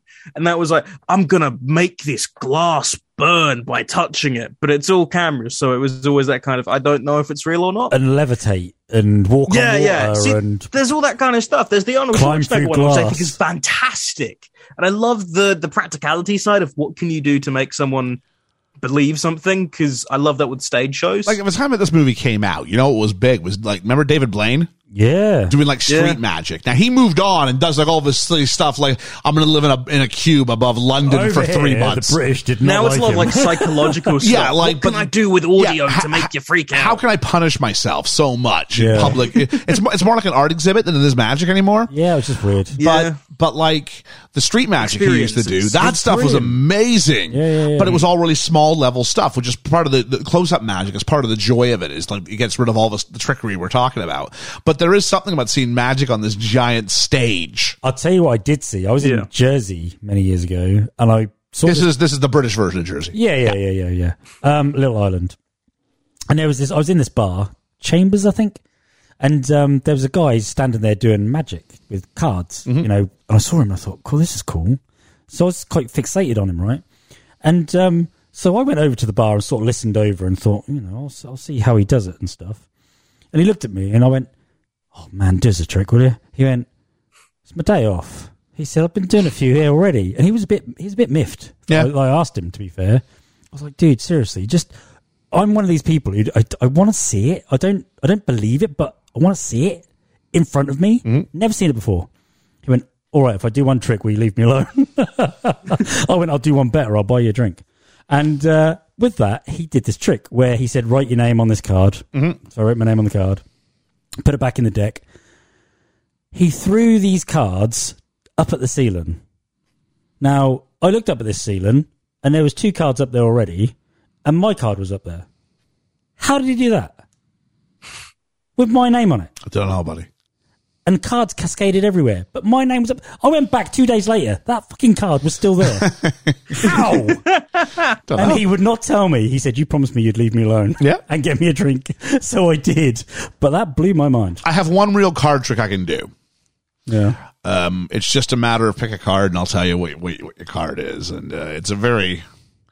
If you were to find out how, I've never told anybody because it's true. Once you tell someone, they go, oh, yeah. And then you lose control of it because then they can do it. And you're like, well, hang on. No. This is about, and the person who showed me or tricked or I got them to tell me how to do it or wherever it was that I got it from originally, it was quite bare bones. I thought, okay, I'm going to dress this up a bit. So I do all sorts of stuff to try and just of course. distract and make it up and just do all sorts of things. Because I already know where the card is, like so many steps earlier. But it's about throwing you off and going. So I ask a bunch of questions that have nothing to do with nothing at all with anything because I already know where we're going. Yeah. And like, well, I'll do it again. So I do it like probably twice is my limit because if you watch something often enough, you'll probably, especially that, like I'm literally across the table from someone, they'll probably figure it out. Yeah. But it's just about sort of doing that but it is. I think like most probably teenage boys or not teenage boys, like preteen boys, always like magic would be cool. Yeah, it'd be great to know all these things. Kit is a preteen boy. I'm not sure if I had a kit. I had a kit. I probably wanted a kit. If I didn't have one, I wanted one. I had a Paul Daniels magic kit. Did you? Yeah. Oh, I had Marvin's Magic was the big thing, and you get like all that kind of stuff, like you start a rabbit to come out of a hat and blah blah blah. And the second I realized how to do everything, I was like, how many parents have to sit through? Yeah, how many parents have to sit through like just crap, proper crap magic? So many. God, we had to do it at school once, and I was like, "This doesn't feel as fun because I know what's going on. I want to be on the other side." The great Ethan. Let's go back here. I think we should. So, of course, the trick goes off without a hitch. The girl gets out just fine. And after the trick, these two young guys are backstage. They're obviously in on it. And they start having an argument. And Borden feels that Milton, that's the magician they're with, has gotten lazy and claims every great magician needs to invent something they're known by. And they go, oh, so you have your trick? He goes, yeah, I do. But you also got to mention the knot. Well, I'm getting there. Oh, okay. I'm getting there. Sorry. See, I have to go through the films chronologically. At least how they're presented to us. I thought we saw that when she first did it. No, yeah. So Cutter tells him to go check out the goldfish bowl trick. Yeah. He says, go check this out. If you can tell me how he did it, I'll give you 10 minutes on stage with a friend of mine. Borden is then chewed out by Cutter for doing the knot wrong. He says, if you do that knot, it slipped again. You're one step away from her falling. Like, imagine being way up there. And just like her wrist giving, and just she slips through the knot and lands on the ground. She'll break her leg. And he starts talking about it's the wrong knot. We need to be doing the Langford double. And the Langford double, he says, isn't a wet knot. She can't necessarily get out of it underwater. What happens if the rope swells? You won't get out. Makes sense. Angier then is chewed out for kissing his wife's leg. And now we know the stakes. These two are married. He's over here. Remember the bit about sightlines later on? Because I kind of thought. Yeah, he said. Yeah.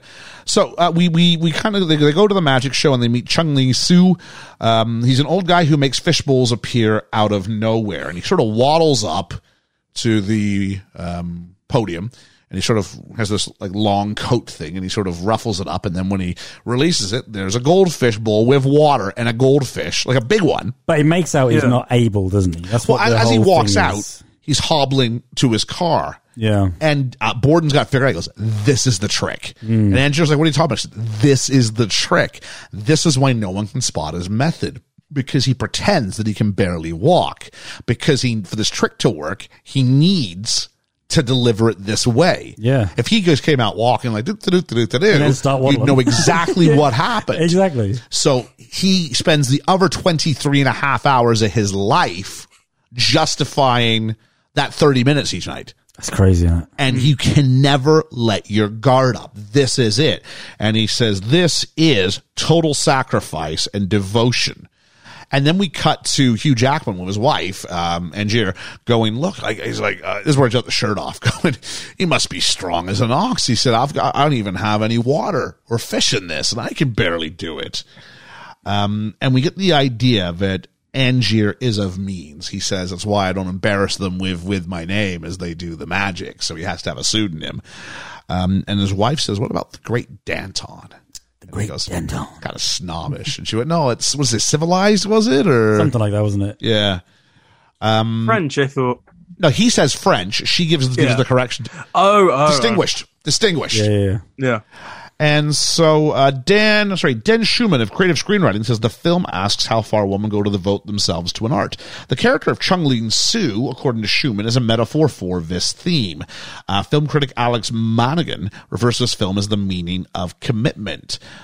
Chung Lee Soo was a stage character presented by William Ellsworth Robinson, a white man who disguised himself as a Chinese man.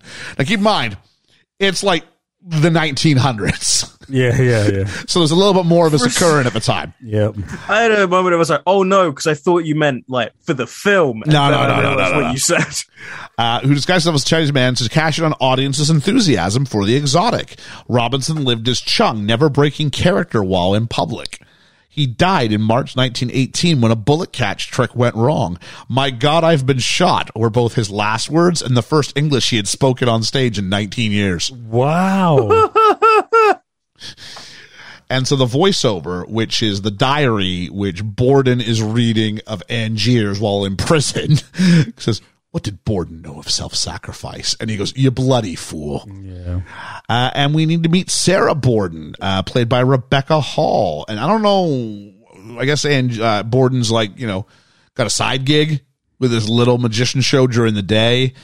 And a magician's doing a trick, and it's got a bird, and the bird disappears in this box, and the little boy who Sarah's with starts crying.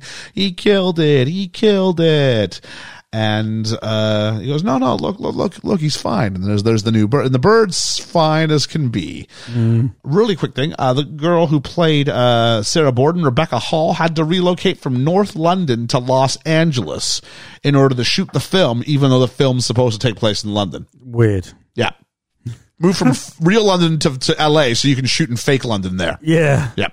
I don't think I've seen Rebecca Hall in much other than this. I think she's in Iron Man 3. This is and that's all I've seen. Oh, really? She's in Iron Man 3. This is all I remember her from. She's the woman that like dates the bad guy, or like dated Tony for a bit, I think. Oh, okay. Yeah. Early on in the movie, Sarah's nephew asks, "Where's his brother?" Just saying. But he drops his guard. He does. He goes, "Oh, wow." He goes, clever. "Yeah, there it is." Yep.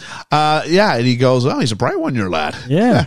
And he goes, and then as Borden goes back and puts the bird out of the cage into there's one who's alive, and he puts him away, and he puts the other one in the bin and says, "You're the lucky one today."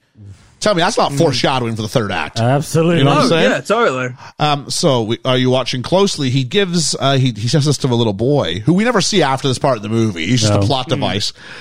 He's the nephew as well, isn't he? Yeah, but he's just, after never seen again. Never He has seen to be again. the nephews so they can get rid of him. Yeah. He says, never tell anyone your secret, because he shows him a two-headed coin. Yeah. The secret impresses no one. The trick you use it for, that's the thing. That's the thing. Yeah. And so he wants to come in for a cup of tea with Sarah, and Sarah says, "No, I'd scandalize the landlord." And that was the thing. If you were a single woman, you couldn't bring a man in. I would imagine that whole building is full of just women. How times have changed. Yeah, very, very much so. Yeah. Tell you what, I teach Rear Window, and Rear Window came out in the late 1950s. And the idea about you don't have female guests stay overnight, it'll scandalize the landlord, is still in play then. Yeah. Some 60 years later. Wow. Yeah. So, and so he goes, no, okay, fine. Not even for a cup of tea. No, I'm sorry. He goes, okay. And then he delays her a little bit with some questions about locking and hold me. And she just goes in, and instantly he's on the other side of the door. Milk and sugar? And she laughs. And we all kind of go, hey. And then we move on to the next scene because we don't get enough chance. Let's give him something else to think about so you don't think too much about that. I just thought it was a bit creepy. Whoa. There he is.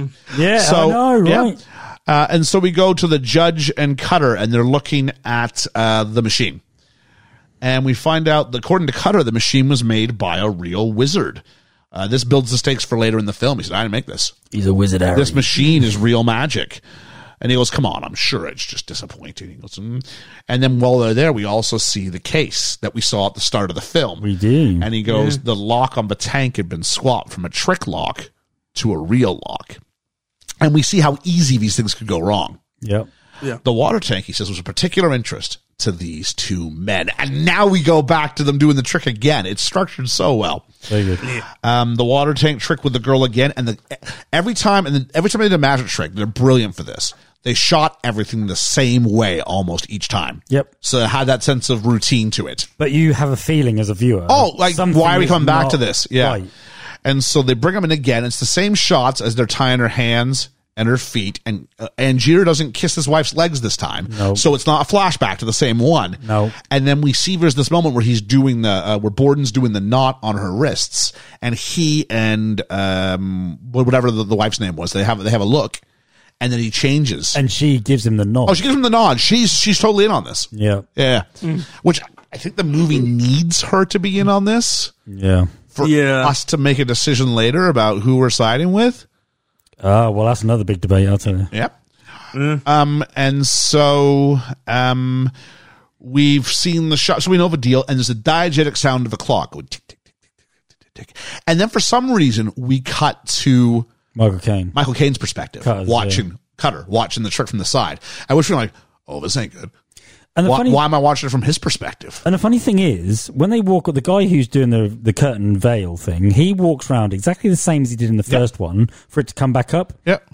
Cutter comes on before that curtain even comes up. There's got to be some sort of a signal that he gets when she's good. There must be something. Because he's the one who cues the curtain to go up. Yeah. Well, he should be able to see her, come out as well. Well, doesn't it surround the whole thing? Well, it's around the whole thing, yeah. Well, yeah, but she still needs to escape.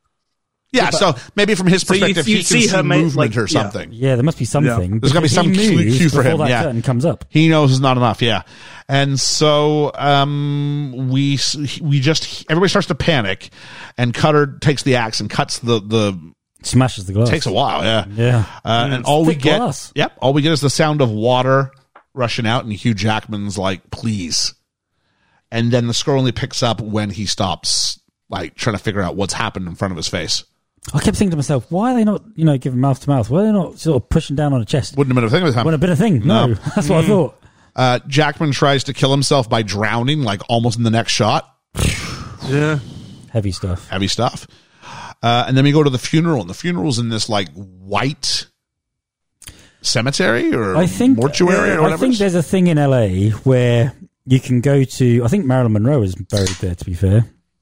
They're like drawers. Yeah. And that's where you're interned. Is it a mausoleum or something? Mausoleum, probably a good word for it, yeah. It's like that.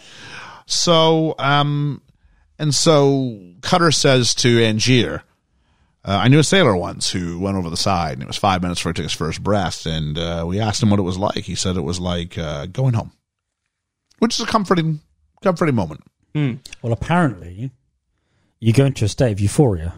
So you panic, take in the water. Yeah. You have less oxygen to your brain. And your brain just sort of and your brain switches off. So you go into like standby mode. Yeah. And by then you're in like, you're in your own head then. Yep.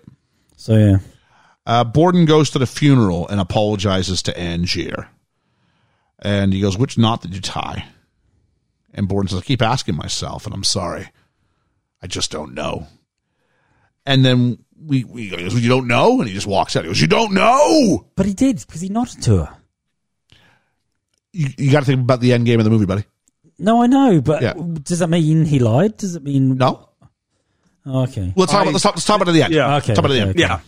Yeah. Then we meet Mr. Fallon, who's Borden's engineer. Sarah comes home one day, and Mr. Fallon's there. And we find out that Sarah's pregnant, and Borden says, we should have told Fallon. And you're going, why the heck would Fallon care? Yeah. Like, we just met him. Borden is getting ready, on the other hand, for a bullet catch. She goes, "Oh, is this a trick?" He goes, No, it's just a bullet catch. And they do this giant thing, and they run through it, and it looks amazing. If you're sitting there from a distance, you're like, whoa, how'd you do that? And then, just like he said, once, you do this, and you go, it's ruined for us. We go, it's really disappointing, actually, once the fun's gone. I could see that when he used the device to do it. Yeah. Because you said it out loud. Because you could see it. Yeah, I don't know if it's supposed to be incredibly well hidden, but yeah. No, yeah. But we see him. We go, okay, great. And he says, "I love you very much." And she goes, "Not today." He goes, "What do you mean?" She goes, "Some days it's not true. Today you don't mean it. Maybe you're more in love with magic today." And at the start, they just sort of drip feed this to you. And you go, okay, maybe he's more in love with magic today because he's all excited about it. Oh, yeah. Bit weird to say. How clever this film is. Yeah. So Ethan's getting to rehear all the breadcrumbs. Yeah. And we get a magic show with the professor, and it is not going well. People were booing. They're throwing things at him. Fallon looks concerned. It's bullet catch time. Who wants to volunteer? Fallon selects a man. We see the hand. We see the bullet go in it. And we're like, oh, shoot. Because they just warned me someone could do this. Yeah. And then it pans up, and we see it's a somewhat disguised Robert Angier. Is it a bullet, though, or is it something else? I assumed... it was a bullet, or a slug of something. I thought it was the ring of...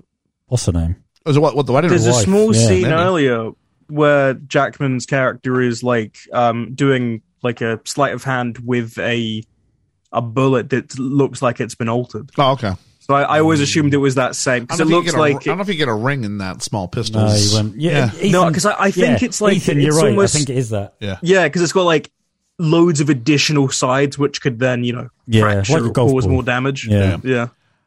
And he just goes, "Which knot did you tie, Borden?" And to Borden's credit, he just goes, "I don't know." And Angier goes to fire, and it takes him a moment, and Fallon with the save, and then ironically, we have a literal bullet catch. Yeah. And it takes off his ring and his pinky finger on one of his hands. Jesus. And hand it to him, won't you? The diary says, Angier's talking and says, oh, he's of two minds. And he says, he reads, oh, I'm of two minds. At one moment, I think it was a standard knot. Another moment, I think it was a Langford double. And this is where Angier's reading and going, how could he not know? And gets frustrated. Well, I think we're thinking the same thing. How do you not know? That's where I was at. We flash forward a few days, and the wound is still bleeding. And she said, it's as bad as the first day it happened.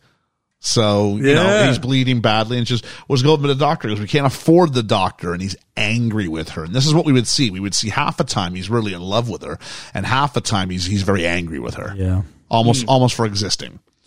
I thought this was almost like sort of a bipolar two personalities thing. A theme I also heard today as well, yes. It is, yeah. And so... he says, I can still do some magic. Goes, what magic can you do with it? So I can do some tricks, and I can still do the trick that they'll remember me for. And so he's ready to dust this off, which is good for us because you sort of let me know it was here, and now it's getting closer. So I'm like, all right, I'm in for this. Angier is drinking, and he finds a playing card at the bottom of a glass, and he sees John Cutter in the same pub. So I never thought I'd find an answer at the bottom of a pint glass, to which Cutter says it hasn't stopped you looking. That's funny. Cutter wants to keep working, and he says, the problem is who's going to hire me? And Angier goes, the only guy who knows it wasn't your fault. But Alfred Borden. Robert Borden was a Canadian Prime Minister on the $50 bill. Alfred Borden and his something like his meticulous, vast knowledge of knots or something like that. And he goes, Cutter goes, heard he ran into a bit of problem with a bullet catch.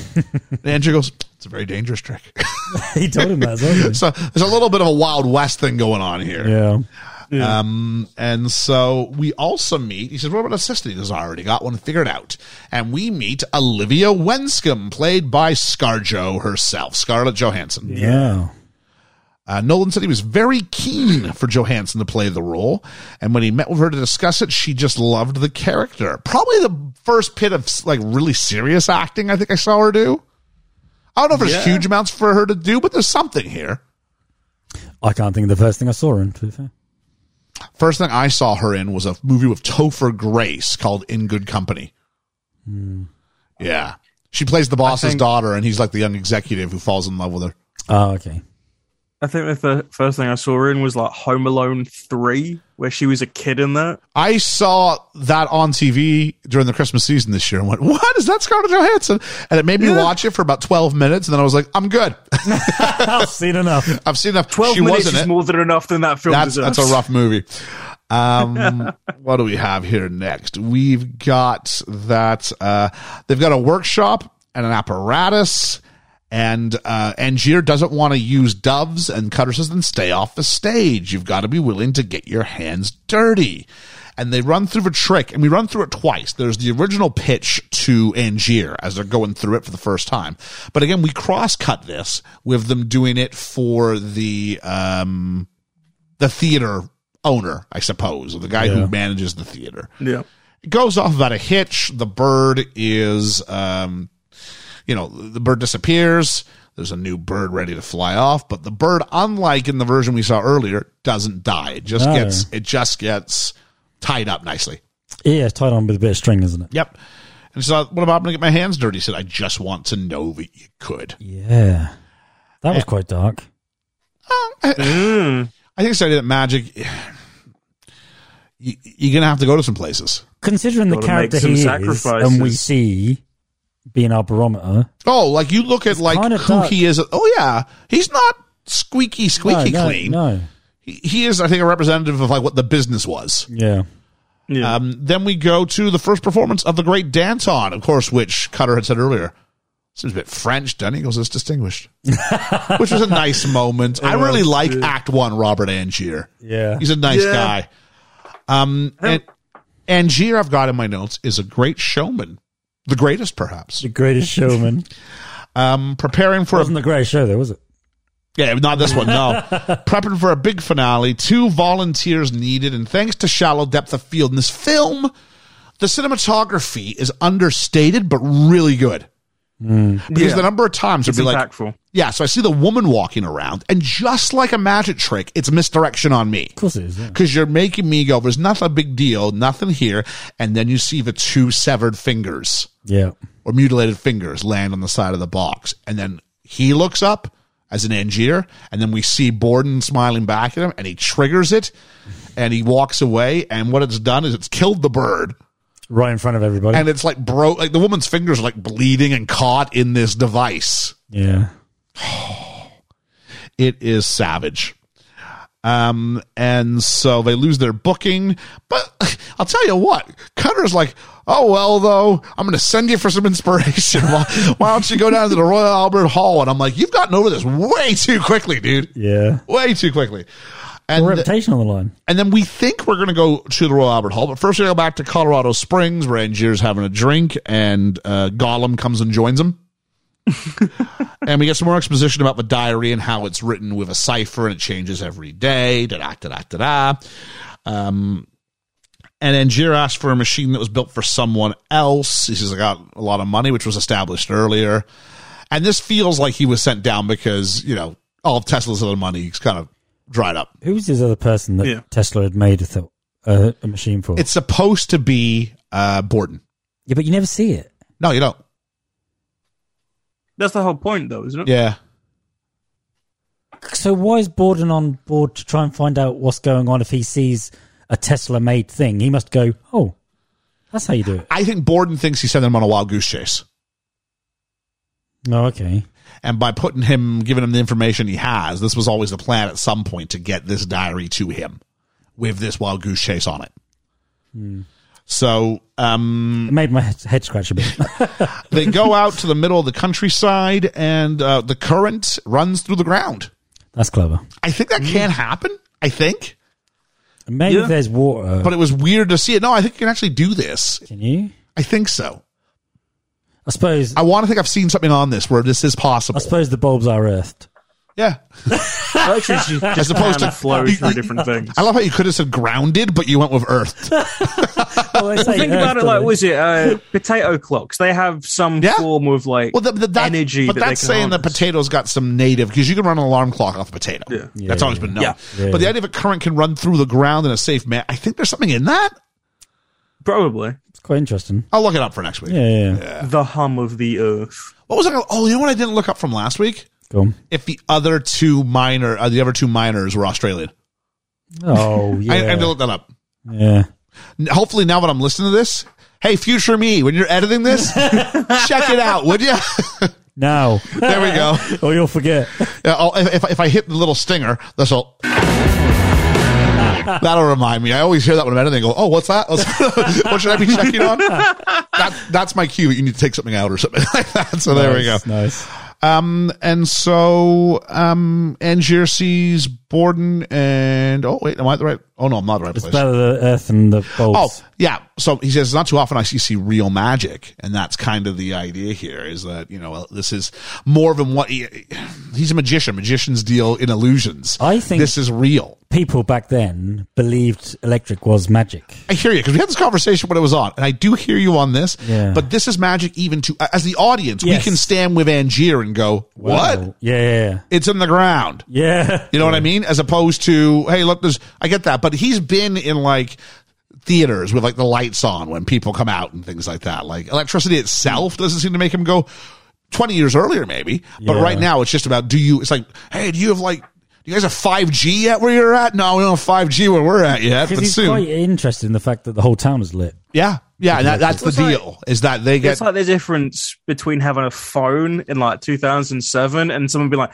I've got a phone, but I can touch mine. I don't need keypads. I remember when high-speed internet came to my part of Canada. Yeah. Because I was in the middle of nowhere, right? And so, yeah, it was dial-up for sure.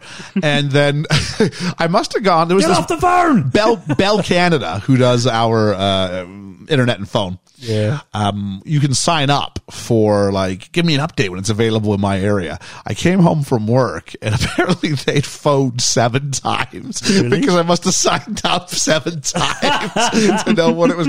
Oh, and then you had it and it was like, how did I live without this before? And the speed that high speed internet would be now to me would be like, this is really slow. But at the time it was like world changing. It was. Yeah. I can remember that. Yeah. It's like HDTV channels, because there was a point HD? where it was like BBC would just have BBC HD and it would be a mix of one of the 7 channels they had, and it's a toss up what you got. Yep. And I was like, wow, that's incredible. I never want to go back. And then you go back and get real disappointed. I remember the first time I saw high def and I was like, this is, why would you want to watch anything else? Yeah. Yeah. And now 4K. Now 4K, yeah. 8K cameras are being used. It's insane. That'll be Progress. And speaking of progress, let's go to the Royal Albert Hall. And we see some sparks on a machine, and it's very similar to what we saw at the start of the movie. So I love this because it gives us all this stuff without any context. And then as the movie goes on, we get little pieces of it as we go back to that, because it's circular. So we start at one point, and then we're all over the bleeding place. But at some point, we are going to get back to what we said at the start. I love how they include like Tesla as being a real person. I love this. Oh, he is a real person. Yeah, that's what I'm saying. Yeah. That's what I love how they include it in the story. Oh, okay, yeah. This is my first introduction to the idea of Nikola Tesla. Really? I had never heard of him before this movie. Oh, I had. Yeah. Yeah. He popped off like during like sort of the late 2010s, I think. Yeah. Early 2010s. Yeah, I think so. Can you remember those things that were big craze when we were kids with the balls, with the things you could touch when the lights would go? Yeah. Yeah. With the light, wherever your fingerprint was, the laser would join you at. Yeah. That was my first. Was that Tesla? I think it was, yeah, Okay. based on that, yeah. That was my first introduction to that. There's a guy in the crowd who shouts against the safety of the machine. He shows up in Colorado Springs as one of Edison's men.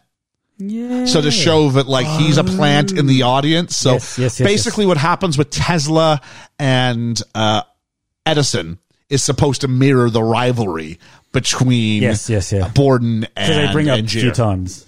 Yeah, the idea of it. But yeah, the idea of it, the sort of rivalry when you're at the top of your profession, top of your, not profession, but just your game. Your game, your industry, is not unusual to Magic. And just Magic's a more interesting movie probably to watch. Yeah.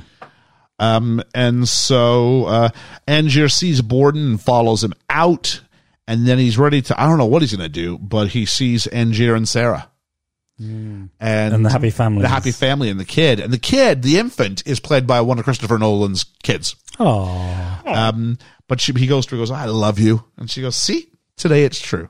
Yeah. And it is true. You can clearly see. Yeah. Makes sense. So we have the voiceover here from Angier in his diary going, the family life he loves one moment, he rails against the next, wanting his freedom. He's a divided mind, a contradictory nature. Just telling you. And then we go back to jail and we find out his daughter's going to be taken to the workhouse. So he goes, fine, make the deal with Angier. And this is all being told between him and Fallon. And he says, workhouse. And you just see he's in the foreground, but we very rarely get a shot of Fallon. Just nodding his head. Is Angier this after what he wants? Oh, sorry. He's going to sell the tricks, not to Angier, to Cordlow. Okay, yeah. Yeah. Now you're confusing me. Sorry. My apologies. Reach. Well, technically, I wasn't wrong. So back to Colorado Springs again. Tesla's finally agreed to see him. We get the machine again and the entrance of a starman waiting in the sky. He'd like to come and meet you, but he think he'd blow your top hat. So Ethan, how long did it take you to figure out who this was? The second I saw it, because he's got very distinct eyes and like facial features, and I was like, "Oh my god, it's David Bowie!" Oh my god, you got there quicker than I did. Then when I first watched it, I got there. I wasn't there until seeing him and stuff. There's a scene just about to come up when they're sitting having like tea, like overlooking like the mountains. Yeah, that's when I finally went, "Oh my god, that's David Bowie!" I knew that was David Bowie. His voice, though, he changes his voice for this. Yeah. I could shut my eyes and go, I know it's Bowie, but I don't sound like Bowie. So, the real-life inventor who creates a teleportation device for Angier was David Bowie, as Nikola Tesla. For the role of Nikola Tesla, Nolan wanted someone who was not necessarily a film star, but extraordinarily charismatic. Nolan said that David Bowie was really the only guy I had in mind to play Tesla because of his function in the story as a small but very important role. Nolan contacted Bowie, and who originally turned down the part. A lifelong fan, Nolan flew out to New York to pitch the role to Bowie in person, telling him no one else could possibly play the part. Bowie then accepted after a few minutes. Well, flattery, isn't it? Yeah. Of course he's gonna. No one else can do this. It's pivotal. Jonathan Nolan visited Colorado Springs to research Tesla and based the electric bulb scene on actual experiments conducted by Tesla. Cool. Nathan Crowley helped design the scene for Tesla's invention. It was shot in the parking lot of the Mount Wilson Observatory. He conducted experiments, this would be Tesla for real, at his lab in Colorado Springs, where he was known for his eccentric behavior. Most geniuses are. Yeah. So, Angier is told by Tesla, go home. This is an obsession. He says, Angier goes, well, you clearly know what I'm talking about then. He goes, yes, but I am a slave to my obsession. Don't let it get you. And Angier says, well, if you know obsession, you know I can't be talked off of it. And that's that. So, doesn't he say something else about it after that? Oh, what does he say? Doesn't he say that, it'll end up consuming me? It'll end up. Oh, yes, I'm a slave to it and it will end up consuming me. Yeah. Yes. Angier is going after Borden, and Olivia's trying to talk him out of it. And he goes, we're not even. Because Cutter thinks they're even. He goes, they're not even. My wife is dead. And I'm like, yeah, totally on board with you, man. Yeah. Not even. He lost 2 fingers. Yeah. I feel it in my... Actually, not anymore. Olivia helps him with a better disguise, and we cross-cut to the reveal. And she goes, did you hurt him? And it's him in this hall watching Borden's trick. And he comes out and goes, just an ordinary rubber ball. No, not normal. It's magic. And as it cut back and forth, we get little snippets of he had a new trick. Was it good? And then we see him bounce the ball, go into one of these 2 doors on stage. Clever. And then we don't see what happens afterwards. He goes, and we just cut back to him telling the story to Olivia going, it was the greatest magic trick I've ever seen. And it's held from us. And what does that make me want? Want to see it more. It makes me want to see it more. Yeah. Of course. Brilliant. And he goes, and so he's explaining to Michael Caine, to John Cutter. That's it. To Cutter, he's going, he's a terrible magician. He goes, no, he's a wonderful magician, but a terrible showman. Because the fact that you can't figure out how he does it, brilliant magician. But he should be able to get the most out of it. And that's the downside. Whistles, does he? And I guess that's the difference between the 2 characters. Is that Angier sees it as the performance is the key. Yeah. Whereas to Borden, it's a little bit more known of a trick is the thing. Yeah. And what does that mean?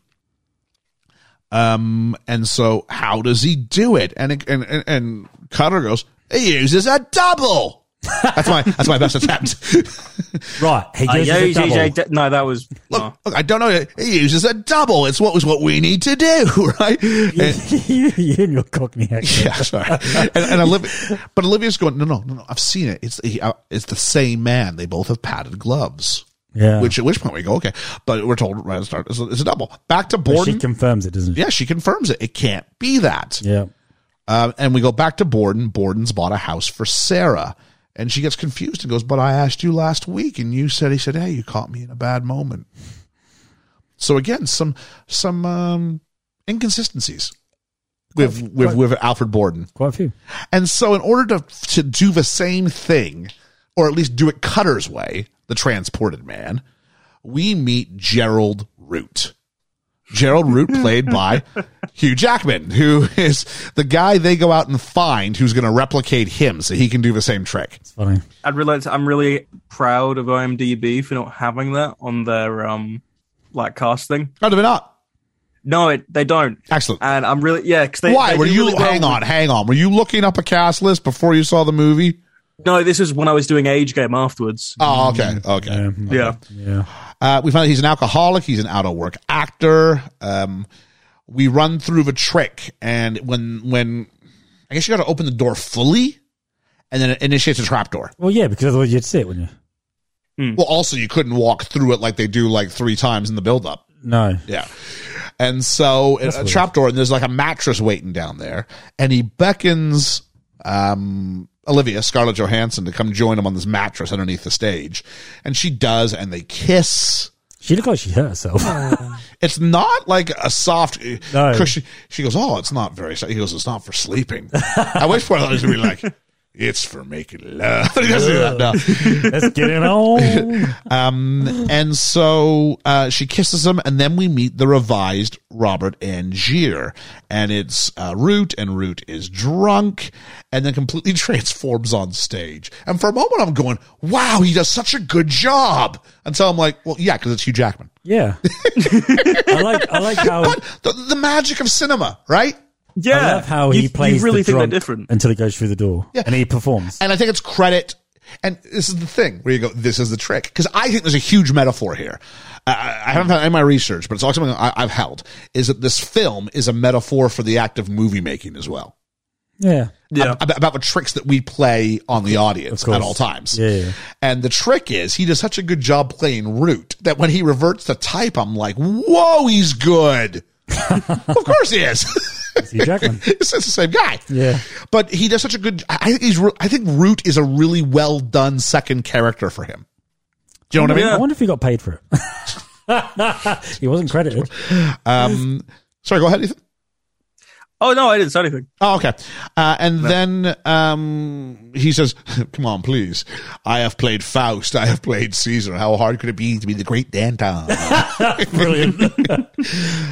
He announces he played Faust and Caesar. Both of those characters were destroyed by their own ambition. As is Angier. Yeah. And we go to a new transported man, and the cinematography is part of the illusion. He throws his hat up in the air, and the camera goes up. Yep. And then it lands on him, and he is owning this stage. Oh, yeah. Owning this stage. And so it's fantastic. He goes through a door, he falls, and I don't know how many times you practice in that hat throw. Yeah. Because it's perfect. Yeah. But it looks visually really, really cool. Yeah. Straight on. Yeah, straight Remember on. my thing about sight lines? Yeah, exactly. Like if you're on the side of either way, you're like, hang on, it's not really. I think I saw him come up. What's going on? Yeah, exactly.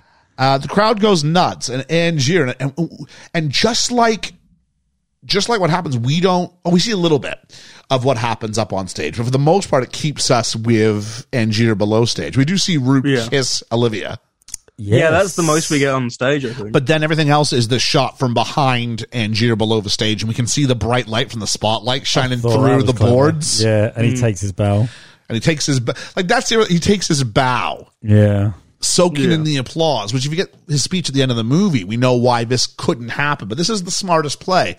And he tries to go, well, maybe we could take turns. And he goes, no, and he goes, no, you can't. Cutter goes, you can't take turns because he wouldn't sell the trick. I'm like, I hear you. This is a professionally trained actor. Yes. And you saw him come out of that door You saw him come out and beat him. So unless his voice is that far gone, I don't know what to say. He says no one cares about the man who goes into the box. They only care about the man who comes out at the end. Talk about an ego. Yep. And then Robert says, I know what we can do. Because Olivia's like, oh, I love you. He's like, oh, I love you too. And he's like, oh, what is it? Is it your wife? He goes, no, it's Borden, which is fine. He goes, I want you to go work for him. She goes, but we're just getting our start here. That's why you have to do it. And he's like, he's obsessed. And what I like about this movie is that it does show it's not about success for him. It's about making the other guy pay. Yeah, but which I'm not saying it's a bad thing. Let me rephrase that. It's a bad thing, but I understand it. Yes, based on what's occurred and the lack of closure. The lack of closure he has. And you see, you know, the lack of admission as well. I guess from Borden. Yeah, that's what I'm talking about with closure and the idea of his life. He's got a wife. He's got a kid. So great. Everything he thinks he deserves. Yeah. So I've got my professional life, but I don't have my family life like he has. So we need to do something about this. And so he sends her away. We go back to Colorado Springs. It's a test run of the machine with the top hat. A lot of smoke and light, but the hat remains. Ethan, did you remember the hats at the start of the movie at this point? Yep. Oh, really? Wait, no, I thought you meant from this episode when we were talking about it. No, I mean, I did at this not. point That's when you why were I watching lost my it. mind. Okay. That's why I lost my mind when you said it.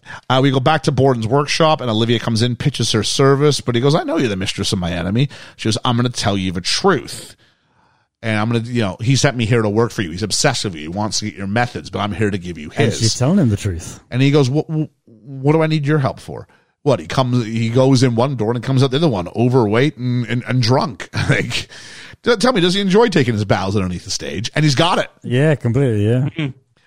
And so we go back to the Angier camp, and Root has started making demands. And Cutter goes, usually takes him longer to figure this out, but now let's stop doing the trick. It's because Borden has been talking in his ear. Well, we don't know that yet. Oh, okay. So we just know he's causing problems. It's usually it takes him a while to suss out to this. Yeah. But, you've climbed too high. They called you the best performer in London. Stop now. Yep. This is go out on a high. You're fine. And then we'll come back with something else. Yep. And he goes, no, we'll just pay him more. And we'll until he starts his show across the street, we'll just do this. And Borden, we see, buying some ale for Root. And gives up within like seconds that he is the great Dan. Oh, don't tell anybody. He'll be mugged by fans. And he goes, I once did something like that. It wasn't. The problem was, it took me a while to realize this, but once I did this, I gave that guy absolute power over me. And he goes, oh, really? Absolute power. It's just let me give you some more. He gave his double absolute power. Yep. And so we go through the same build-up, and this is so we know, well, we would do a version where he goes through the door, and he lands, and then Root's just sitting there drinking some vodka out of a bottle or something. And I'm like, I don't know why he's, I guess he's just showing, bragging or flexing his power. But not only that. But all you're going to do is get yourself canned. Yeah, because it's delayed. Yeah. It's not showing anything. And come back going, oh, wow. It's like, what's in it for Root to sabotage this? Exactly. Nothing. It's in his best interest the show keeps going on. Yeah. Well. Yeah. Unless Borden's been paying him. Buddy is drunk. Yeah, he is. Yeah, unless Borden's been paying. But we don't know this. Yeah. We can only give what the film sort of tells us, or at least implies towards us. Mm-hmm.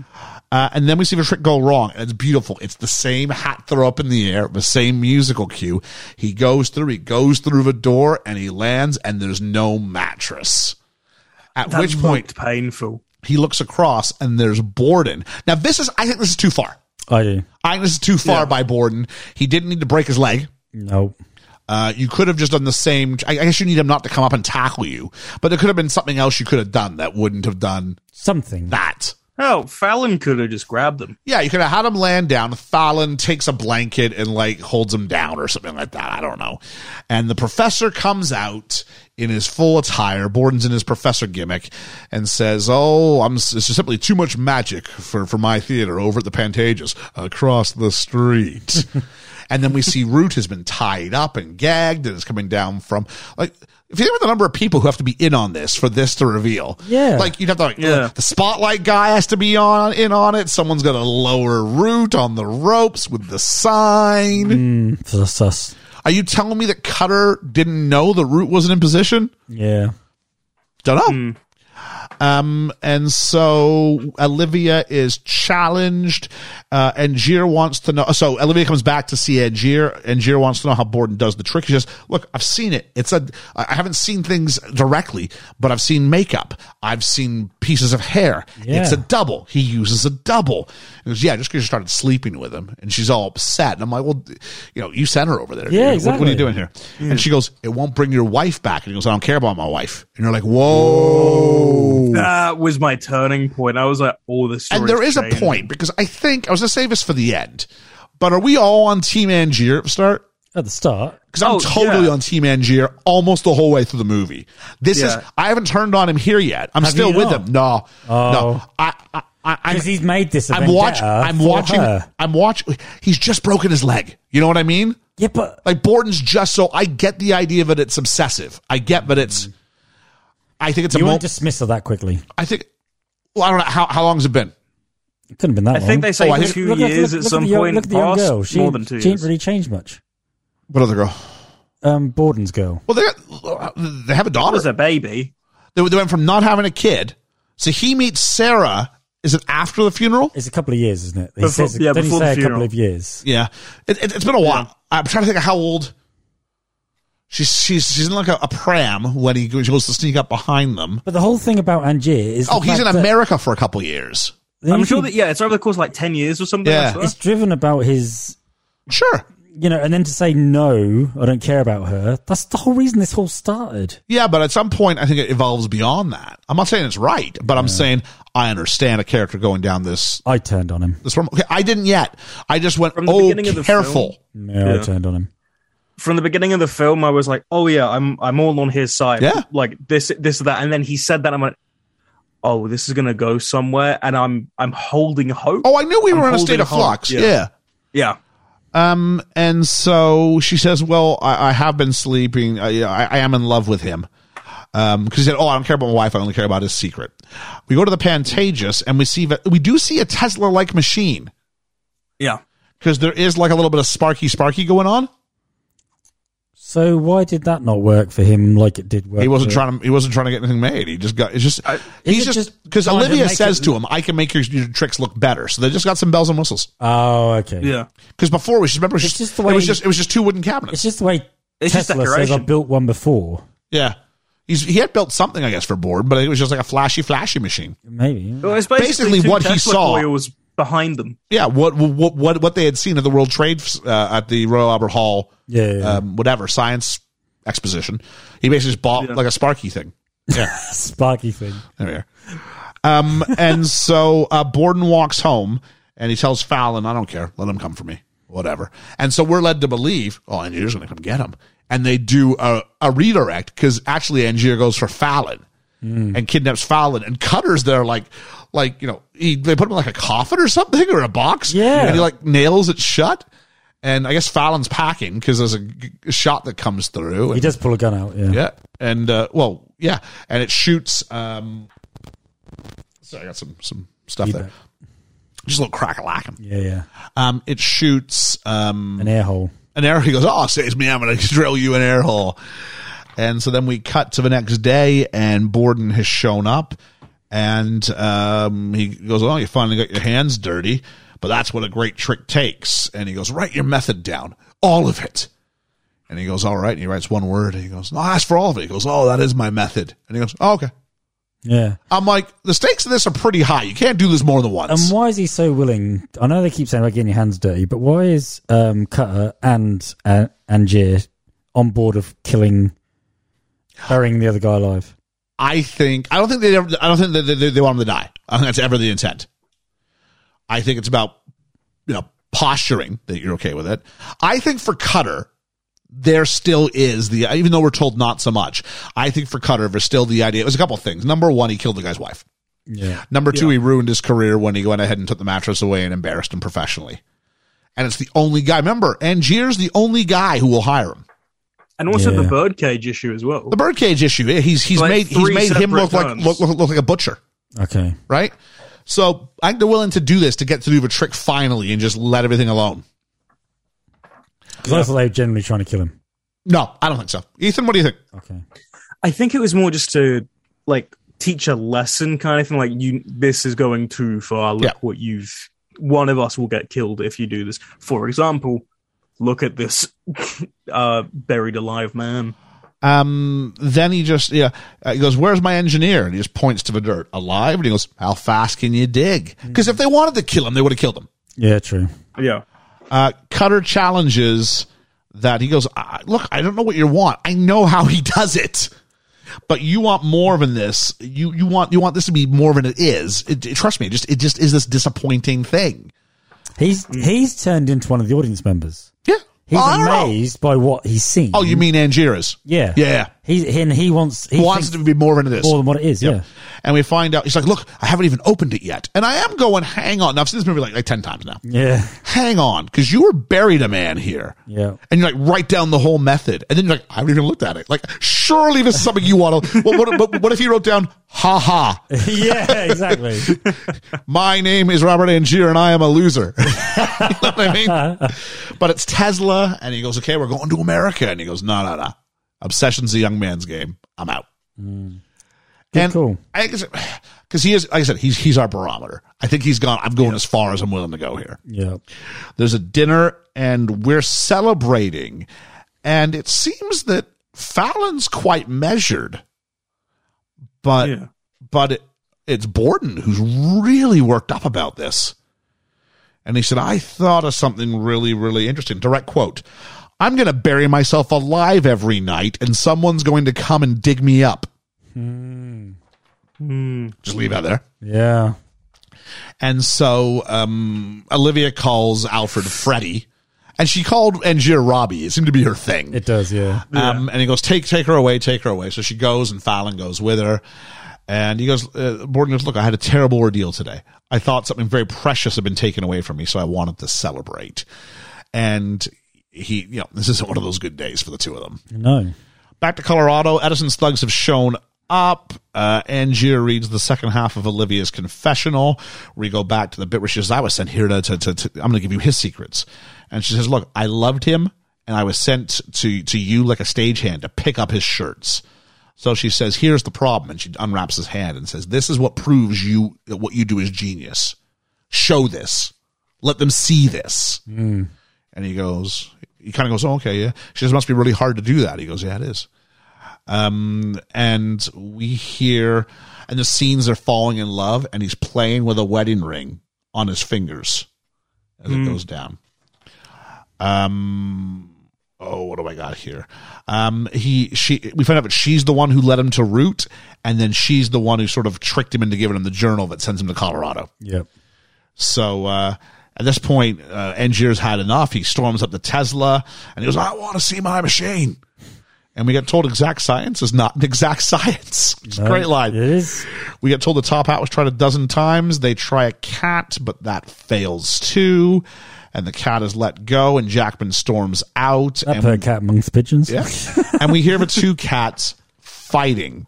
And then we see a lot of top hats. Yes. And at this point, we find out, well, here's exactly what's occurred. We've got a cloning machine is what we have. We do.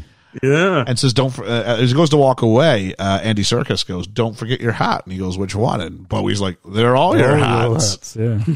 So wouldn't that be don't forget your hats? Yeah.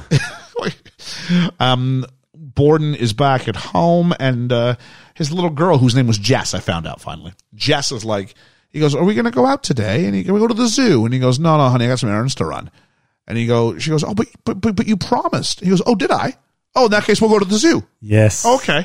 Ooh. And he speaks to Sarah, and Sarah's starting to drink excessively. Sherry, it looked like. Mm-hmm. And he says, look, don't do that. He goes, the only competition for my affections is our little girl. I will always love you and you alone. And she goes, you mean it today? He goes, I do. And she goes, that's what makes it so much harder when you don't. And then we have a scene between Fallon and Borden, where Borden is talking to Fallon. Direct lines here. If a little lady wants to go to the zoo, so I thought you could take her. And then he goes, oh, by the way, I think Sarah knows. Yeah. Don't know what, but I think she knows. So if you could help me out, like talk to her, convince her that I love her. Yeah. And it's like, because he just promised he'd take his daughter to the zoo, right? Yep. Yeah. And hard so. Hard not to say things, isn't it? Pardon me? Hard not to say things. Yeah, it is.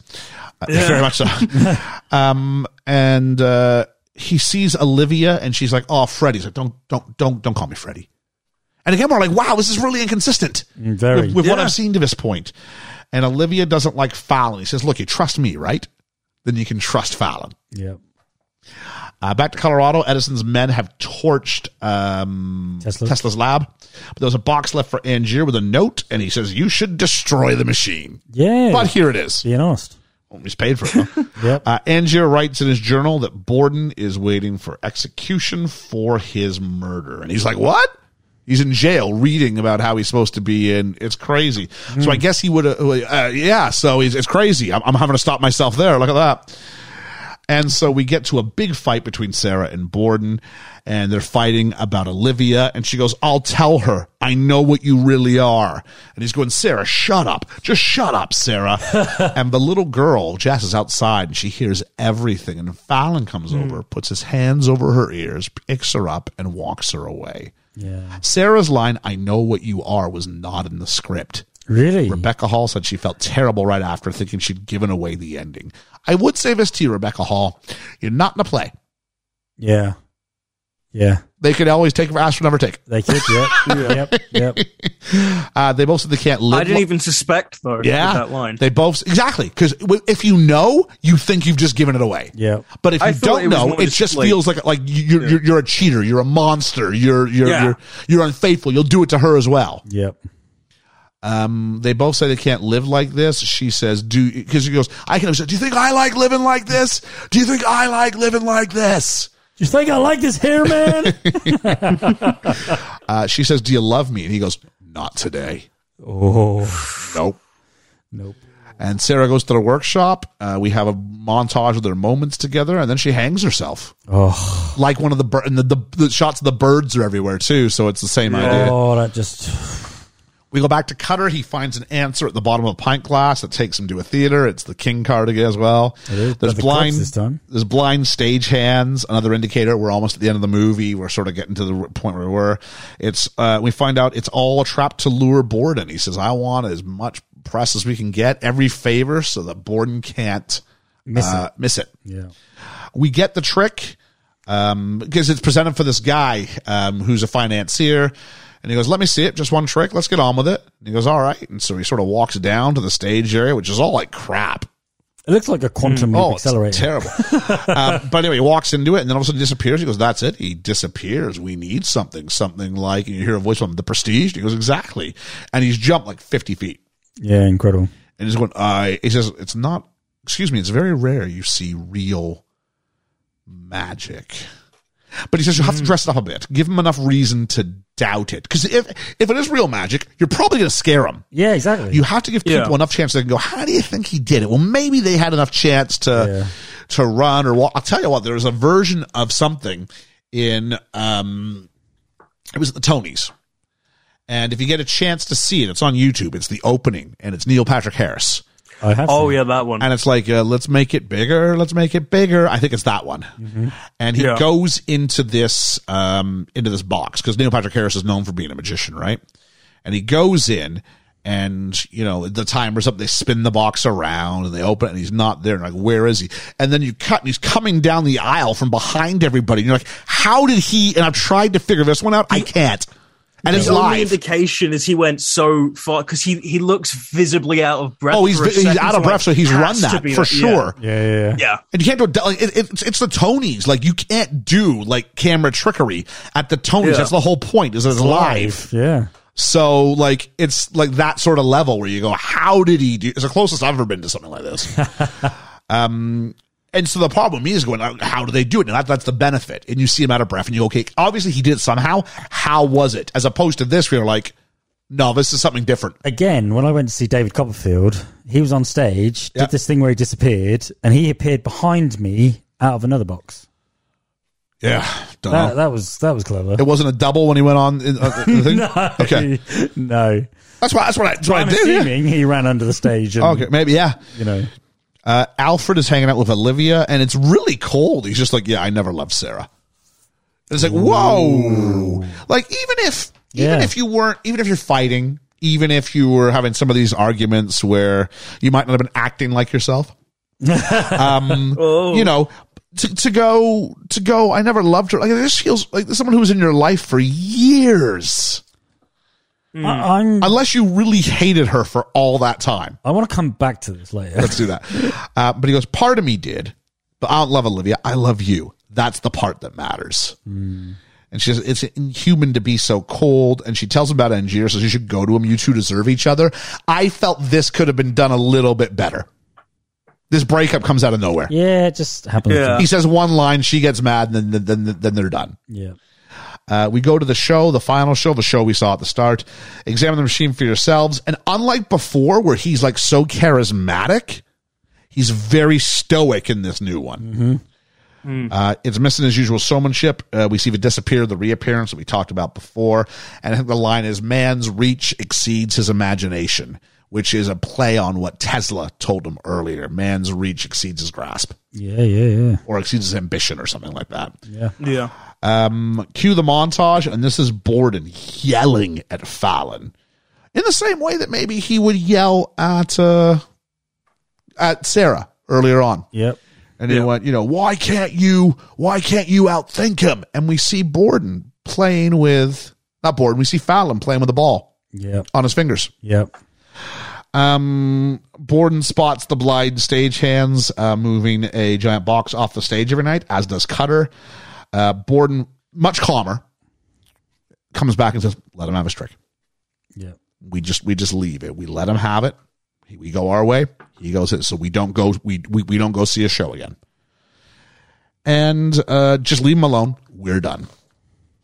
Cutter is challenged by Angier about being backstage. He's like, I said you weren't to be backstage on this one. We get the opening of the movie then with Borden, despite saying I'm not going back there again. Yeah. He's back there again. Back, yeah. And we see the drowning. We then see Angier's dead body, and Cutter go, yeah, that's him. And we see the verdict of death being handed out. Back to jail, Owens meets Cutter again, and Owens meets Cutter, not the jail. Sorry, Owens meets Cutter as they're getting rid of Angier stuff. Yeah, all of his stuff.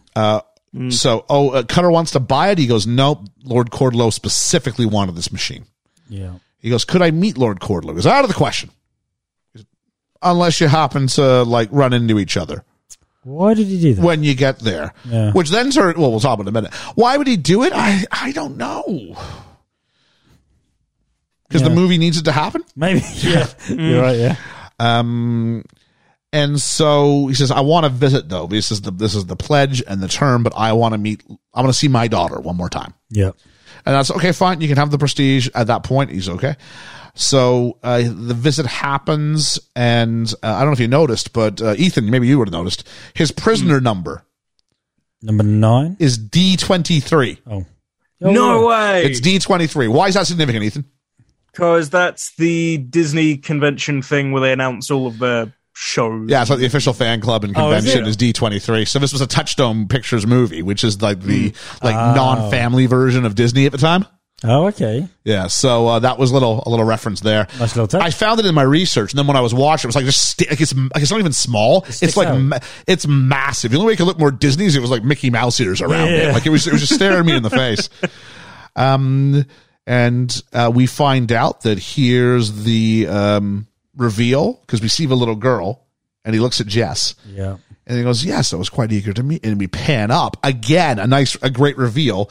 And this is Robert Angier is Lord Cordlow. So another part, in a sense, being played by Hugh Jackman. Yep. Lost my mind. Looks like he's lost some weight here. A little bit. Yeah. Yeah, you lose your mind. There is a thing where you're going, wait, I know there's a lot of time jumps. Am I watching this correctly? Yeah, this is the thing. I was like, wait, no. My brother was like, maybe Angier's had a twin? What is this? We've got, he says, I win. He takes a secret, he throws it, rips it up. Rips and throws it. Now, here's the part I don't get. He's wanted this for ages. He's so obsessed. Wouldn't you look at it and go, yes. Huh? As opposed to, if you're going to do this, why is it just so you can do it to his face? I don't know what the point was of showing up then. What's the point with the whole charade? Exactly. I think I know the reason for this, and I can't talk about it yet. Let's get to the end and then we'll do that. And so he says, look, you always were the better magician. And it depends I think this is the movie trying, now at this point, I've pivoted. Yeah. At this point, I've pivoted. Yeah. And at this point, the movie wants me to pivot. The movie's going, especially goes, you were the better magician. As the film goer, I've been trained. You're the better magician. Yeah. I've been trained to go, this is about who the best magician is. So he goes, you always were the better magician. I'm like, whoa, I'm kind of mad. So I'm like, I was rooting for you, dude. Yeah. But secondly, I'm like, okay, whoa, this is, obviously now that we've gone many bridges too far here. And so Borden tells his daughter, he says, I'm going to take you home real soon. I'm going to take you home. And, he takes the ball and does he give it the ball? Does he bounce the ball? How does it work? I think he gives her the ball. Okay. Yeah. Because he bounces the ball to Fallon, doesn't he? Earlier on. Oh, he gives the ball to Fallon. No, he gives the ball to Fallon later. He doesn't give her the ball here. Oh, okay. And so at Cordlow's house, Cutter meets Cordlow. So remember the whole, if by some chance you should happen to meet each other. What that means is get to the house and just ask to stay. Yeah. Because Cordlow comes in and goes, oh, there's a gentleman to see you, sir. Oh, all right. And it's Cutter. And he's upset because he says, I saw you dead on a slab. And you're not afraid to get your hands dirty, are you? No, I'm not. And then Cutter sports Borden's daughter and figures out where he knows her and says, I don't know, whatever. Where do you want the machine delivered? He goes, to the theater, which apparently is going to be the last thing these two are going to do as bros. Yep. I would have outsourced this. Yeah. If I'm either of them, I would have destroyed outsourced. it. Well, maybe not if I'm bored. Maybe if I'm Cordlow. But if I'm Cutter, I'd probably go, someone else take it. Yeah. I'm done. Borden says goodbye to Fallon. Here's as much of the speech as I got. You're right. I should have left him to his damn trick. I'm sorry about Sarah. I didn't mean to hurt her. I didn't. You go and live your life in full now, right? You live for both of us. Ugh. And Fallon just says goodbye, and he bounces him the ball. Yeah. And that's the end of that part. The machine is delivered at the same time that Borden is executed. It's more cross-cutting.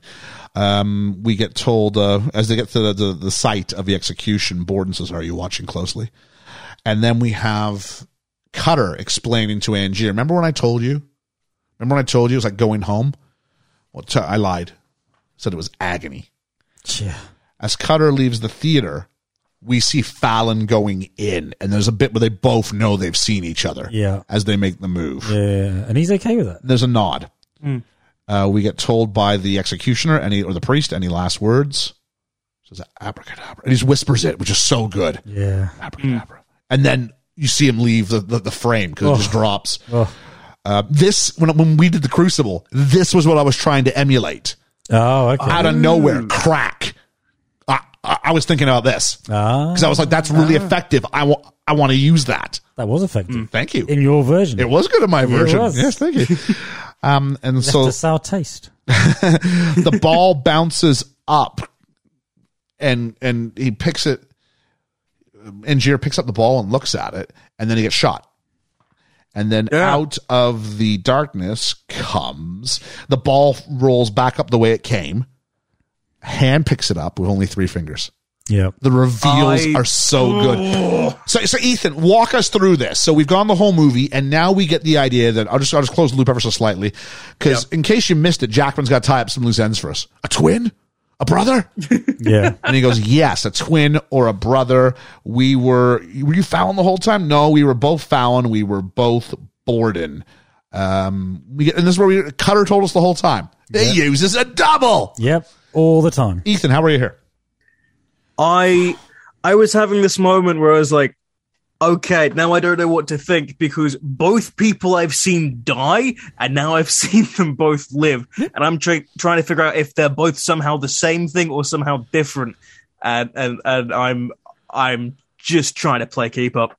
But this is the whole idea that we talked about earlier, which was about, your life is the trick.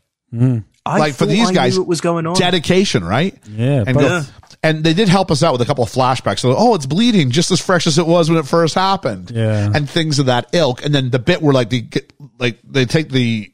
It makes you think. They're going to chop his fingers off. Oh, jeez. The girl, Jess. Yeah. Do you think she knew? The daughter? Yeah. No. Because she was very okay with going away with Fallon or with... I think Fallon's part of the family. Yeah. I think Fallon's part of the family. But Sarah said he's only just come into the fold. Why? Came into the fold when she said she was pregnant. No, I know, but I mean... Oh, I think Fallon's been there every day of their life for the last X number of years. I think she knew. It makes the most sense. She was too okay with stuff. I think she knew. Come on, the little girl's her job's just to have big eyes and look at the camera, isn't it? I think she knew. I don't, but that's okay. We can disagree on that one. Okay. Yeah. Let's continue. We'll talk about some of the things here. Cutter knew, but it was too simple. It's too easy. He said nothing easy about being two men sharing one life. And he says, well, what was the deal with? I said, we each love one woman. We each had half a full life. It was enough for us, but not for them. Which made sense. Yeah. Said sacrifice. That's the price of a good trick, but you wouldn't know anything about it.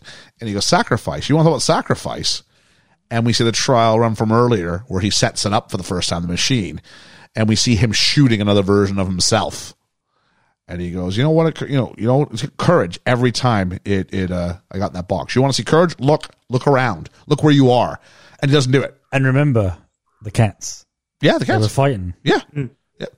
Angier then dies and knocks the lamp over, causing the place to go up in flames. And we have the voiceover earlier from the magic trick from Borden's daughter and Cutter. But when it goes to, there's not enough to make something go away, you have to bring it back. And then he points behind him, and there's there's Borden with the little red ball. He grabs the little girl, he nods, and off they go. And then he goes, you don't want to see the truth. You want to be fooled. And the last shot is a shot of one of the many Hugh Jackmans in these cases when you realize, oh my God, there's 99 other dead Hugh Jackmans in this room. Yeah. And then we go to some music by Radiohead and we leave kind of on a, what? The thing is, so Hugh Jackman, first time, shoots the other him. Yeah. So to eliminate all this, he drowns them. Yeah, each night. Yeah, because you in order to make the jump, you have to clone yourself to do it, and that's the price of your trick. And the best bit is Cutter says about the sailor, who said that was the worst thing ever, and you see him reenact that in the water, and realizing he's been doing that to himself. It wasn't like going home; it was agony, the worst way to die. Yeah, every time. So that kind of more or less ends the film. I mean, I will just say there's over 146 time jumps in this film. Woo! So it's a challenging watch, which is why I said to anybody who's going to watch it, put your phone down. Don't try and multitask. Much like The Usual Suspects, you got to have your wits about you when you watch this one. You got to watch. You got to watch this one. So maybe now's a good time to do this button here. He said, hoping it's the right one. We're in the end game now. And we are in the end game now. Liam, let's just start off really quickly with a random word, shall we? Rubber ball. Rubber ball. A rubber ball come bouncing back to me. I like that. We talked about Team Angier, Team Borden early on. I guess my thought here is, let's talk about, so, Ethan, you're kind of going back. So the moment when I first saw this, and I was like, you ever see the Butterfly Effect as a movie? Oh, I have. Yeah. Ashton Kutcher? Ashton Kutcher, yeah. And when he changes the past, his brain gets so full of all these memories, his nose starts to bleed. That's kind of like what happened to me the first time I watched The Prestige. And I realized they were both the same person. And I'm like, oh my God. And I'm replaying the whole movie in my head in the span of 4 seconds, but it feels like it takes forever. Yeah. And this was me with realizing the reason that he has blind men. Yeah. But you realize all these things, from every step of the way. And you know what? The movie told us he's using a double, and at no point do I look at at Fallon and go, "Oh, it's him." And even when they do close-ups at the end, when he goes goodbye, I'm never going. Who's this actor? I'm never going. What parts he done before? I said to you, I think I remember watching bits of this, rather than the whole thing. I knew, I thought I knew that was Christian Bale, and then I'd convinced myself it wasn't. Oh, okay. Do you know what I mean? Early on, I thought, hang on a minute, he said something that sounded very Christian Bale-esque. Oh. And then I convinced myself it wasn't. But what this was there's one side who's yelly and angry and mean, and that seems to be the one who dies. And there's one version. Is that Fallon then, or is that? Well, because neither of them's Fallon. But which one? Yeah, but which? Who's the daughter? Who made the daughter? We don't know. Oh. Unless they made a deal between them that only the real version of him makes a move. Because one of them is completely the one who loves Sarah is the one who lives. Yes, so that must be the daughter. And my other theory is, I think the one who dies is the one who changed the knot. Oh, that makes sense. Because I think the one who loved Olivia is the one who died. I don't know. Now that asks me to suggest. That's the point I was saying. Let me get to the end here. Oh my God! So he says, honestly, I don't know. Now, you'd think you might ask your brother, hey, which knot did you tie that night? And not only that, why didn't they let the wives or the wife and the Scarlett Johansson, the mistress? Yeah, why didn't they just let him in on it? Because if you break up with what happens if the relationship ends? Okay. It's gone. Like total. That scene with the Chinese guy with the fishbowl. But there was so no important. He said need. total commitment. And who's telling us? Borden's telling us this. Why? no Because need for he's Sarah to die. already living this. Oh yeah. Like here's if I have we'll talk about it in a minute. But a slight issue I have with the film is the fact that it tells us, yay, Borden's the good guy. I'm like, Borden's not really a good guy. No. He's not the worst. Borden is a No, because he's not the worst. morally objectifiable guy. No, he's not, because he's still a guy who lets his wife, live with the belief that she's married to one man when she's not. She's married to two men. He's a guy who doesn't hold his brother to account, if my theory is correct about which knot that he's tied. And why doesn't his brother, if that's trying to keep up a pretense, why doesn't his brother go, oh yeah, you're my wife. You're my love of my life. You're this, you're that. He could do, maybe it's why make those different Doesn't believe it. I have a theory that the other Borden, Yeah. let's call them Alfred and Freddie. Okay, yeah. So Freddie's the one who's more into Scarlett Johansson. Yeah. So I have a theory that Freddie just doesn't like her and has always been going, because it's like you got two brothers and one wants to be, I met the love of my life. I want to get married super young. I want to have a family. I get so much enjoyment out of this. Yeah. And the problem is when you do that, it causes Freddie, the one who wants his independence and wants to run around and party and do all those things, into a domestic life. And Freddie's the one that get hanged.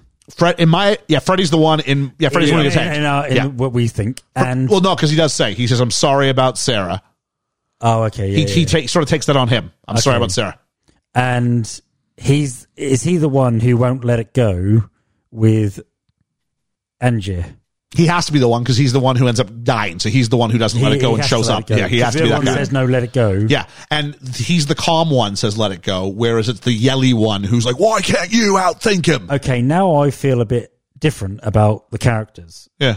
Because to start with, I'm like, hang on a minute, I don't like, I do like, I don't like, I do like, I don't like. Yeah.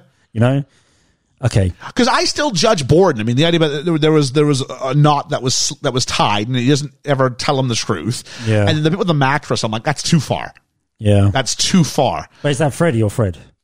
They're both there at the theater. Yeah. One of them's in the audience laughing, while one of them's my interpretation. Freddie's the one on the stage. Alfred's the one dressed as Fallon in the audience, having a laugh. Yeah. Because I think Freddie's a bit more of a hothead. Yeah. Yeah. Okay, that makes sense. That's my reading of it. Yeah. That'd make more sense. But I mean, so many things throughout. The bit with the tea. Yeah. Where he's like, guess who's on the other side of a door? Because they're both twins. Yeah. I think it's Freddie, I think, is the one who is buried as Fallon. Yes. Alfred's the one who's like, let him come. And I think that's more Alfred's style, is like, if he wants to come, we'll deal with that. Yeah. But like all these things where he's like, I will come and get you and you can't hold me. All these sorts of things. I think it's really well done, and it's a really rewarding second watch, Ethan, when you go back. I'm not saying just do it anytime soon. I recommend finding someone who hasn't seen it. To watch it. You know what you should do? Watch it with someone who hasn't seen it before. Because then you'll get the enjoyment of a second watch, but you'll get to see them have their mind blown, and that's brilliant. I also judge. See, I might do it with watch it with my mum, because I watched it with my girlfriend. It was both just a lot of incoherent screaming during the film, and I want to be able to see that on someone else's face with the knowledge of what's coming. It's a lot of fun. Liam, you were saying? Yeah, I judge Angier though, because he knows what buttons he's pushing. He knows what he's doing. He knows he's sending at least one person to the gallows. Yeah. And he's already said he's too far gone. At no point, Liam, am I saying that he's a good guy? No, but do you think each clone is making you a darker person? No, because you're a clone. However, you do have the memory of coming out of it 46, 47, 48 times in a row. And why 100 is the magic number? We don't know if 100 was the magic number. We just know it was supposed to be 100 performances. Okay. We don't know what it was. Show 100. He storms. Felt like they made it a big thing about being 100. It does feel them. The only thing that we did, but why 100? We're not told he goes to show 100. We're told there were 100 scheduled. Okay. So the thing would be, I just want to know, because you have to know he's down there. Yeah. So how many people? And it seems like he went to the show several times. So how did he know on which night it was going to be the one? Who knows? That was a little bit of Movie's Got a Movie. Yeah. Movie's Got a Movie. Okay, but I think just this is how you structure a movie. This is how you structure a movie and get a really, really engaged first watch and still an equally rewarding, if not more so, second watch, even though you don't have that aha moment. Yeah. As opposed to like Tenet, where you're like, I got to watch the second time just to figure out what the heck I just watched. There's a difference between having a conversation afterwards going, so what did that all mean? As opposed to Tenet, where you're like, okay, let me get my YouTube video out and follow what happened here? Why, in my own head, what's they call that when you think, when you said about seeing the head in the box and you don't? Mandela effect. Yeah. I feel like I had that in this movie because I knew that Hugh Jackman was in those other tanks, right? We only saw the one. Yeah. I remember seeing them all, which is weird. Yeah. So I knew that bit. So that's why I said I think I've watched bits of it because I was just as shocked to see Bowie. I was just as shocked. Hey, a little bit of music and welcome to the midnight hour on the BFE.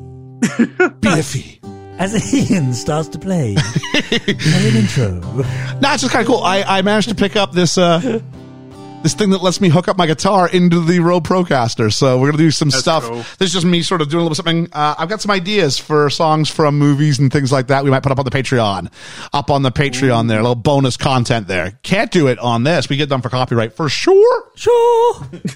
But I realized I hadn't done it yet and was like, I need to do something with this. So I think it's just sitting there fine. So sorry, I cut you. I cut off someone who's there top. Was it you? Yeah, but don't worry. It's okay. It's a nice little bit of music. Yeah, thank you. My question is, yeah.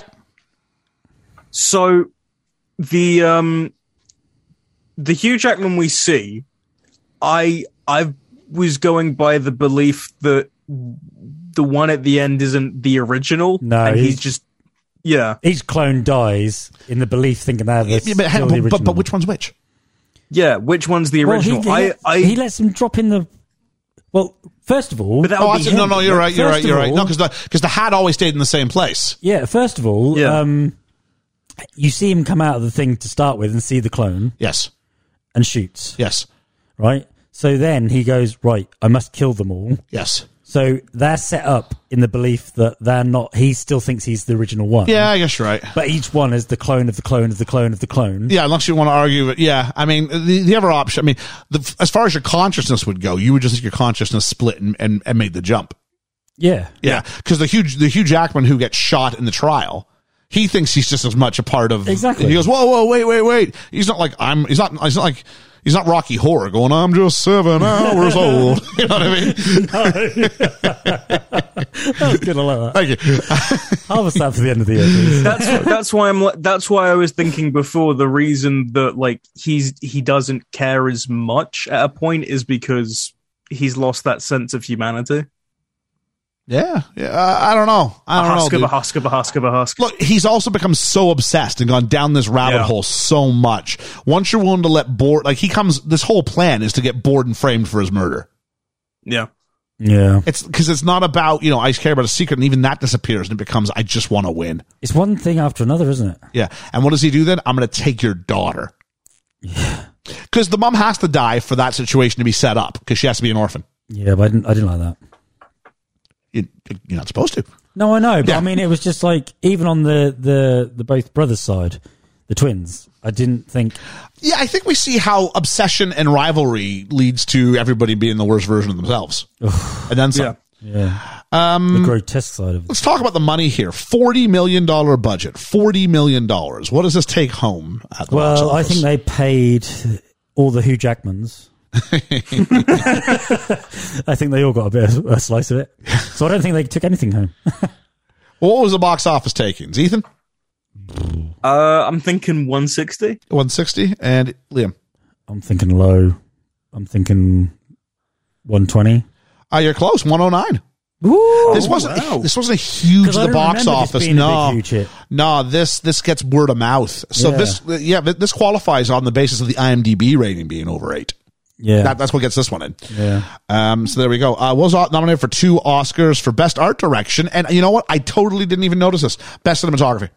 Wow. And I do. I think it's understated, but it's really well done. Clever, I think yeah. it does what it does needs. the trick. It does the trick. There we go. Yeah. It's always done in the way that creates enigma and withholds things from us until we need to see it. That's the genius of this film. And it tells you all the way through. Yeah. And anytime there was a trick on stage, it's always shot beautifully. So good. Yeah. Here's a little thing, Rhoda. Who would you cast as who? If we were going to put on the Prestige, who would you cast as who? What, us? Yeah. I think you're more of a Borden. Me? I think I'm more of an Angier. Yeah. I was going to say you're definitely more of an Angie. And I think Ethan would end up being Andy Serkis. Oh no, I want to be Tesla so I can be Bowie.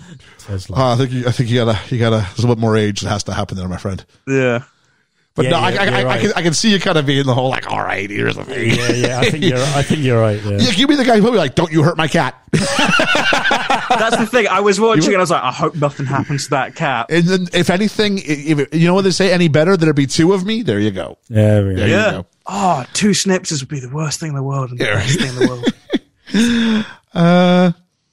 I think George would probably be. There's not many women in this film, is there? No, it's only the two. Not to say you have to go All one of the those two young girl. roles. Yeah, probably more the one who drinks. I think she's more Sarah. Yeah, more Sarah than what was her name? Olivia. Olivia, yeah. There's more heart because Olivia's just deceitful. Yeah, Olivia is deceitful. I mean, jeez. Yeah. Well, she does come clean and says that I am fucking him. Well, yes, but there's also the part where she says, your wife wanted to meet me and I was too much of a coward to go through with it. True. Yeah. Whose story is it? Can you separate them? No. They're entwined with each other. If I had to, I would. Borden if I had to. Really? Because if I had to, I'd say Angier. Really? Because at the start of the movie, now with reason, they withhold Borden from me. Whereas I see Angier with his wife. Okay. With his girlfriend at the start, and when it's Olivia with Cutter, I see them, and he's more someone who pops in, and then as the movie goes on, you swap. They do it on purpose, yeah. They want you to be on his side. Yeah. It's a fall from grace. Yeah. And we get to witness his fall from grace. He is the nicest guy at the start of the movie. Oh, the first act. Yeah. And he's afraid of getting his hands dirty. Like he's He doesn't want to do it. you know, he I don't know. He's not quite Robert De Niro or what is it, Pacino in The Godfather. He's not Pacino in The Godfather, where he starts off good and he's like, no, stay out of the business, and then he gets more and more corrupt. Yeah. But he's not too far. It's the same idea. We see the moral compass because I don't want anything to be her, and then how far does that take? How far can you push that? I'll kill myself each night just to do that. I will, and that can be I will kill myself to and send my rival to his execution for it. Yeah. What is the story? I mean, I think it's just the idea of just a spiral of Ego. Yeah. Ego, ambition. Contempt. Yeah. What does it say? Yeah. Men's ambition exceeds his imagination, or maybe exceeds his morality as well. Yeah. Yeah. They both don't come out this clean at all. Role of women, it's not very good. No. We have two women. One is the sweet, nice girl, and the other is the sexualized. It's not bad. It's not bad. No. But there is the idea of here's the good girl, and then here's the sexy sidekick. Yeah. And you have the third one who exists solely to die. Like, her existence is to be fridged. Wait, who's the? What do you mean the third one's to die? Third I was including Sarah in my list. Who are you putting on the list? Yeah, this third one. Oh, I thought you were talking about. No, I was talking about Angie's wife. Oh, his wife. His wife's a combination of the two of them. Yeah, don't you think? She is. Yeah. Yeah. She's got the But her sexy, existence fun is solely side, but just for death. Yeah. her That's why I said existence fridge. is to drive the men forward. Yeah. The thing is, she's gone so early in the movie that Yep. you kind of forget. Peekaboo, I paraboo. think that's the point. Yeah. Best favorite character? Okay. Oh, this is difficult. I struggle. Or with this. performance, if you want it that way. Oh, okay. Favorite character is different. Mm-hmm. Favorite character and favorite performance are different. Yep. My favorite. Because I think we're all going to choose the same favorite character because I think two of them disqualify themselves. Yeah, my favorite character is Michael Caine. Yeah. Cutter. Because he's our moral compass and he's the one who he's telling you from day one, I've been around this. I make these things. It's this. He uses a bloody double. Yeah, and he's supposed to use a bloody double. What about favorite performance? Favorite performance would probably be Hugh. Only because you go from a very likeable guy to a not very likeable guy. Yeah. Where Christian Bale juggles the two all the way through rather than showing one. Do you know what I mean? He's constantly good and bad. Where Hugh is very good to turn bad. So you have to dislike him after having all this sugar and cream at the beginning of him. Well, it's hard, isn't it? You know, you've got to, it's hard to have someone you turn on at the beginning to turn good, but it's also hard to be good to turn on someone because you're still going, oh yeah, but he was this, he was that. Oh yeah, it was only because of this though that he went this way. So you're trying to justify everything. You don't justify everything by the end of this movie. You're like, no, he deserved what he gets. Yep. And it started off is, you know, his wife died. And so you could justify up to a point. But I stopped justifying when he went, I don't care about her. Okay. So that's when I turned on him. But best performance, Hugh Jackman. Best character, Michael Caine, Carter. Okay. Ethan. For me, the best character was Tesla, just because I thought, like, with the addition of David Bowie playing him, you get just such a mysticism around him, and also because at this point, at that point in time as well. To be fair, the cast in a David Bowie allows all that kind of cool factor, whatever. It gets attributed to Tesla automatically, and exactly, it's so well done. Yeah. And also because at this time when the film comes out, Tesla is not well known, but there's still that air of his history is like not public knowledge, the same that like Edison's. Well, I said it was the first I'd heard of him. Yeah, that was my introduction. Yep. Yeah. I think people now know of Tesla because of like the Tesla cars, and only then like they see Tesla cars, based on blah blah blah. Well, it's because Tesla's Elon Musk's dad, right? But favorite performance is Hugh Jackman as well, because it's everything Liam said. But the addition of the double, the addition of the fact that he's so able to just change like that. Are we talking about Root? Yeah, Root. Yeah, okay. With Root, and it's so impressive to see that, like you said, when they have the exchange between each other, and I believe they're two different characters and not the same actor, because it's so well done. Yeah. What about you? My favorite, the leader of our pack. My favorite character. My favorite character is going to be Cutter, isn't it? Of course it is. Because he's the one who doesn't go. Like, he's not clean. His hands aren't clean. No. Far from it. He knows his limits, though. Yeah. He tells you need to get your hands dirty. Point. Yeah. His hands aren't clean in any of this, but he is the one who knows where the line is and stops. How many times does he stop and say, "I've had enough. I'm out." My hair performance. I'm really struggling with this in the sense that you've got Jackman, who goes from like the nicest guy there ever was. Yeah. Like, think about his demeanor when he's like with his wife and there's the fishbowl and they're hugging, and it's like he's such a sweetheart. Yep. And then at the end when he's just like gone, and then in the middle when he says, I don't care about my wife, I care about a secret, and that falls. So he goes from like a 10 to a 1. You know what I mean? Yep. And then you've got like Borden, who's going from like a 7 to a 3. But he has to be doing, and it can't be too far. We go, hang on, who the heck are you? He goes 7 to a 3 to a 6 to a 4 to a 2. Do you know what I mean? Which is kind of human. And you caught me in a bad moment. And all these little nibs we get where we go, well, yeah, we have bad moments. And their marriage, maybe it's not, a great marriage and da-da-da-da-da. I think at the end, I will go with Jackman as my, though I want to give some love to Bale because I think he nails this. And he's got the hardest job. Keep juggling. He's got to juggle and not make it obvious, but still when you watch it and look back at it, go, no, it's there. That's hard. That is hard. And props to Nolan as well, because he's got to watch over that and make sure they're sort of walking that line. Yeah. And an honorable mention to Sarah, who I think actually has quite a nice arc in her breakdown from this naive girl who becomes slightly more aware of what's going on, and then she can't live with that. And she hangs herself. I know what you are. She hangs herself in the engineers. It's heartbreaking. Workshop. Yeah. Ooh. But I would go with Hugh Jackman, who I think is fantastic in this. I would like to make an honourable mention to the third drunk on the left. Best moment. Raise the glass. Best moment or element. Ooh, best moment or element.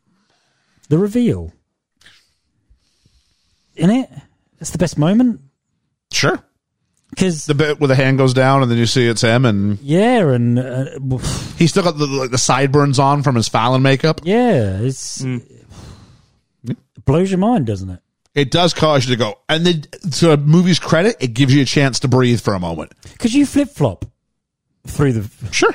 through the whole movie. Because, like I say, I was thinking things and then unthinking things, and then going, "Well, yeah, it must be that." Well, no, okay. It's so good at giving you a hint and then instantly making a loud noise somewhere else. You get distracted. And then this whole confusion, just all of a sudden, is like a brick wall just smack you in the face. Yeah. And you go, "Fuck." Yep. Ethan. I think the dialogue in this is so clever because you've got so many quiet moments where you're just discussing how a magic trick is done or just the relationship between people. And almost every line has some kind of double meaning if it's, what it's going to reveal or sort of what it represents. And it's so well written, but the performances given by that dialogue elevate it even more throughout the performance. Yeah. I'm going to go for myself with, it's the narrative structure. Now, mine, I can't really talk about mine without talking about yours, Liam, but I don't think you can talk about yours without really talking about mine. Yeah. Which is the way and the order the information is presented to us is done in a way so that when the reveal is given to us, it knocks us on our backside. Yep. But B, upon rewatch, you go, no, it holds up. Yeah, and there's no yeah. glaring holes. And I think Nolan, the Nolans, who said, I'm in the mood That's for it. dancing, romancing. they were in the mood for dancing all over my brain because they absolutely created something that still to this day is my favorite film to watch with someone for the first time, I think. Because I can never, it's like you're chasing that first taste of a dish you had once and you're like, it's never as good as the first time or whatever it might be. And I can't ever experience that for the first time. I wish they had those Men in Black flashy things so I could go back and watch this again for the first time. And the closest I can do is that Contact high where basically I watch it with someone else who's watching it for the first time and sort of see that and then talk that through. I think it's amazing. Yeah. So that's my choice for that. A grumble. Okay, Ethan's going to hate me here. Oh, no. My grumble is David Bowie. Oh, really? Okay. I loved that David Bowie was in this. I loved that he was Tesla because all his enigmatic charisma that he is known for as David Bowie, Yep. and the air of mystery about him as David Bowie brings depth to this character Tesla because of what we know of Bowie. But his acting in this, I'm not going to disagree with you. shady. He's really minimal. Yeah. And for this talk about mellow. I don't need him to be Captain Jack Sparrow. That's not what I'm asking. No. But there's a difference between Jack Sparrow and this. Yeah. And we know the guy can do charisma. I mean, I've seen Labyrinth. Yeah. You know what I mean? Yeah. So it's not quite the same. But remember when everyone was making the big deal about Keith Richards being in the Pirates of the Caribbean movie? Yeah. And then he was like the most boring guy there ever was. I kind of got a little bit of this where I'm like, oh, I thought he'd be bigger in presence than this. Yeah, his presence didn't give that same. It's like he was presence keeping things at a 2 or a 3. I'm like, just give me to a 5. Yeah. That's all I'm asking. Yep. Yeah. Ethan. I think it's the use of fridging, I guess, which is just like, because almost every female character in this is just to develop someone else's narrative. And that's totally fine for Olivia and Sarah. But with the first wife, it's just so... I totally get it, but it just does... Her existence is solely to die, and I think that bothers me just from a narrative perspective. I hear you. My issue with it would be if it was on a log. It's difficult because you want to go, I want there to be a world where a movie where someone's wife can still die and that causes something to happen. Oh no, I'm fine with that. I want more. Yeah. I want more time. I want more time with that character. I think the scene I keep coming back to that bowl scene. I think it's really important. Do you also think though, right? She was a bigger named actress. Piper back in the Perabo, day, yeah, she was all right. right? No, but she was bigger back in the day, right? So was this another Scream with Drew I Barrymore? don't think so. If she was to die, Maybe, yeah. because her name gets in the credits quite high up, and she's only on the screen for very little. And I think Must be like 4 minutes. But her name doesn't have the same gravity now as what it did then. And I think, well, if she can die, well, who else could? Do you know what I mean? I guess so. That's why it's the littlest grumble, because Okay. it's more just like if I have 5 extra minutes with that character, I want it to be more impactful, but it still is. Small things, which I realize why they have to do it. Which knot did you tie? I don't know. Because even if it was the other brother, you'd at least go, You'd have talked to him. hey, which knot did you tie? And do they get on then? Do they hate each other? Are they? Yeah, that could have been something what I there. mean? You know what? As he's dying, you know what would have been nice? A little bit of closure about the knot. Yeah. You know what? I wasn't the one who tied the knot. Yeah. I didn't know. They made such a I big thing found about it. He didn't want. He would never talk to me about it. One line. And maybe he didn't talk about it because he felt so bad about it. Yeah. Whatever that is, right? So You want to take responsibility by saying it aloud. You take responsibility. Yeah. for it. So maybe a line in there just so it closes that for me as well. Yeah. Because I think a large part of the narrative at the start is based around me wanting to see some sort of comeuppance for Angier's wife's death. Also, because they kept swapping characters, the twins. Isn't it ironic that every time he asked the question, there was always the right twin that didn't know? Yeah. You know what I mean? It implies that. Yeah. No. You're right. It's supposed to be sporadic. It's supposed to be whenever. Yeah. And these. How many times is he directly asked? He's asked at the funeral. He's asked before he gets shot. He says it in the journal. Yeah. So one part of my mind, and that part's designed that's a shame because that part's designed just to antagonize him. Yeah. That's a bit rough on both of them. Yeah. Whoever wrote it. So yeah. But 2 times directly when one was specifically asked and told it wasn't me. Because even when he shoots him, he still doesn't know. He accepts his fate, but he goes, I don't know. Yeah. Yeah. Let's go ahead and take a look at, is anybody's best role ever?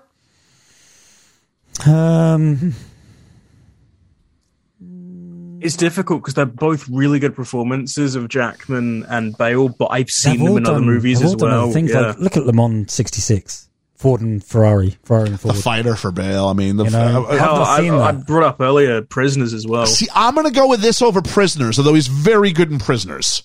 I think it's that final scene for me in Prisoners, but they're both so good. Yep. It's Bale's close great for in The me. Big Short. They've both done other things that have been Actually, just as good. Bale's fantastic in Vice. Bale's great in well. Bale's great in The Big Short. It's an ensemble piece, He's but yeah. great in American Psycho. Yeah. Oh, he's great in American Psycho. Yeah, he is. He is, isn't he? He is. He is. It's hard. Yeah, I mean, he's such we covered him in Newsies on Talking to Mickey, right? So from that to here is something. No one's saying Batman because Batman's not that part. No. You know what I mean? Yeah. Even as a young kid when he was in Empire of the Sun. I didn't see that one. Yeah. Oh, it's pretty Who good. wants to say Terminator? I've never seen it. Get off my set! I just know. Yeah, he had the big tantrum, didn't he? Let's go ahead and take a look at. I never wanna act my age. What's my age again? What's my age again? And 109 episodes in. Still got to say, thanks so much to Moonlight Social for our age game ditty. Yeah, thank you so They've been much. on board for all 109, but it's been most of them. Yeah. Ethan, what you got, buddy? So first we've got Christian Bale.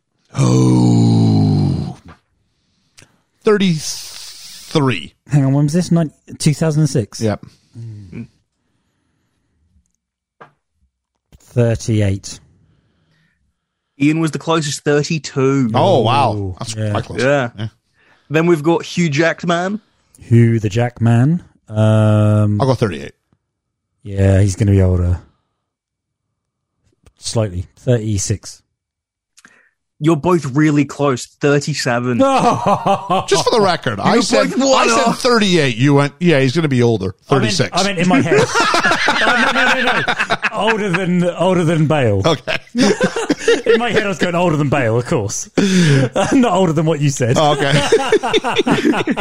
I see where Then you're we going have with that, ScarJo. You can't see how my ScarJo. brain works. Yeah. 25. 24. 21. Wow. She Yeah. played older there, didn't she? Yeah. They were really pushing her to become like the new Marilyn Monroe Yeah. early in her. Yeah. Then we've got Michael Caine. Oh, Michael jeez. Caine. Okay, 66. No, I'm going to go. It's 70 at least. 73. Yeah. Wow. Yeah. How old's he now then? It's like, 80 something. add 16 to that. Yeah, so that's Yeah. like 89. Yeah. Fuck me. And then Rebecca Hall. Oh. Is that Sarah? Yeah. 33. Oh, you're so high. 24. Exact. Yeah, 24. Oh, well done. And finally, an easy one thinking about it, David Bowie. David Bowie. I don't know. 53. 60. 59. Yeah. Oh, well done. I really did well this Died time 10 around. years later at 69. Oh, did he really? 90. Yeah. There we are. Let's go ahead and take a look at some critics. This went 76%. At the time, it was Christopher Nolan's lowest rated movie on Rotten Tomatoes. Really? Yeah, Interstellar has since passed that. Let's go ahead and click on a few here. Let's start with Bob Mondello from nationalpublicradio.org. This film is never less than engaging, though considering that the title The Prestige refers to the moment a magic act gives its wow factor, it's kind of a shame that the ultimate reveal in the movie is a little too tricky for its own good. Oh, a bit kind of half and half on that one. Mm-hmm. We've got Joshua Rothkip from Time Out magazine who says, the Who's Bilking Who mind games makes for compelling fun, but once the presto moment of the Prestige is revealed, you're left with nothing but shattered illusions. All right, well written, but look at that. And finally, then, our good friend of the podcast, I'd like to think, Roger Ebert, who says, I say scrolling. Is he a friend? I'd like to think so. I think he would have been. Says, what you will learn in this movie is, I believe, a disappointment. Nothing but a trick about a trick. With a sinking heart, I realized the Prestige had jumped the rails and that rules we thought in place no longer applied. Yeah, he gives it 3 stars out of 4. That's not bad. So, That's pretty interesting thing here. It says, now you see him, now you see him. So maybe that's a fun little reference there. I put up the fleece as always, looking for what people thought of the film. Did people think it was a great, good, okay, or a poor film? We've got 62.1% of the vote calling this a great film. Wow. 27.6 call it good. Only 10% called it okay. Nobody called it a poor film. Let's take a look at the feedback from our Patreon backers. Woo. So we've got here Hermes, who says, Christopher Nolan is one of my favorite directors. Seemingly he can do no wrong in my eyes. The acting is amazing. Story is near flawless. The twist being one of the best and simultaneously most frustrating in recent memory. And the themes played throughout are all deliciously fun to examine and re-examine. We've got Katie McRae, who says this was a war between rivals, with the weapon being potentially deadly magic tricks. It was a puzzle, but when you think you figured it out, it takes an unexpected turn. Or did it? You're never quite sure if you figured it out, even when it's over. Like magic itself. Very creative and entertaining. And well written, Mrs. McRae, if I may say so. Oh, I thought so too. Number 3, Ensign Davies says, did you guess the ending? I didn't. After Robert found the cat in the hats, I thought that Alfred had copied himself Tesla style. Didn't see the twin thing coming. It was a great film full of twists and turns and gross bird tricks. Next up, we've got Reverend Bruce. Hallelujah. Says, when you announced The Prestige as this week's film, Mrs. Reverend Bruce and I were just sitting down to watch an authentic live performance of Shakespeare's Comedy of Errors, his play about 2 sets of identical twins. In this performance, one female actor played both parts of the twins who were attendants. So fun to see the same trope in The Prestige, with Christian Bale playing identical twins with much higher stakes. Very poignant to see the Borden twins each get half a life, raising the question, how much of your humanity would you give up for your chosen craft? There's another version of me who does all the tweeting. Next up, we've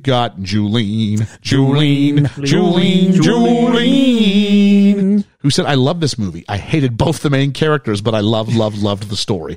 The twist in the end was fantastic. Also, my husband listened to BFE on the way home. I told you it was a twin. P.S. Was anyone else watching this movie thinking Batman? Great pick, Ethan.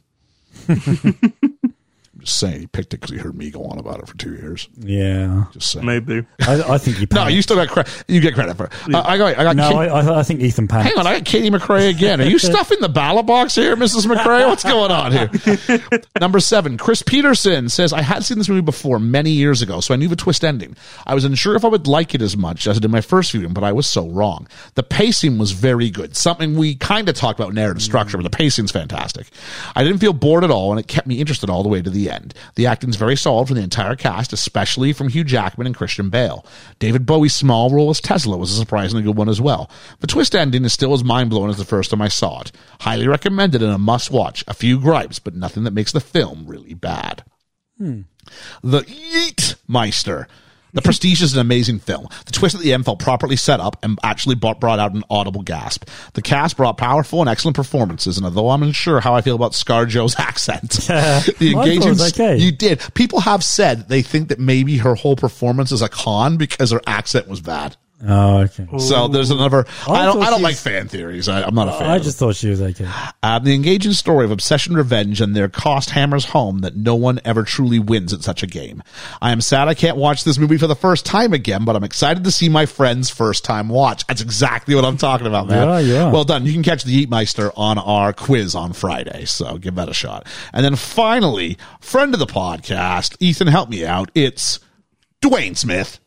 Wade Smith, who says Nolan's films, although great mostly, just confuse me, and this one is no exception. I've seen this twice, and I'm still not sure I entirely followed it. Maybe your review will fill in a few gaps for me.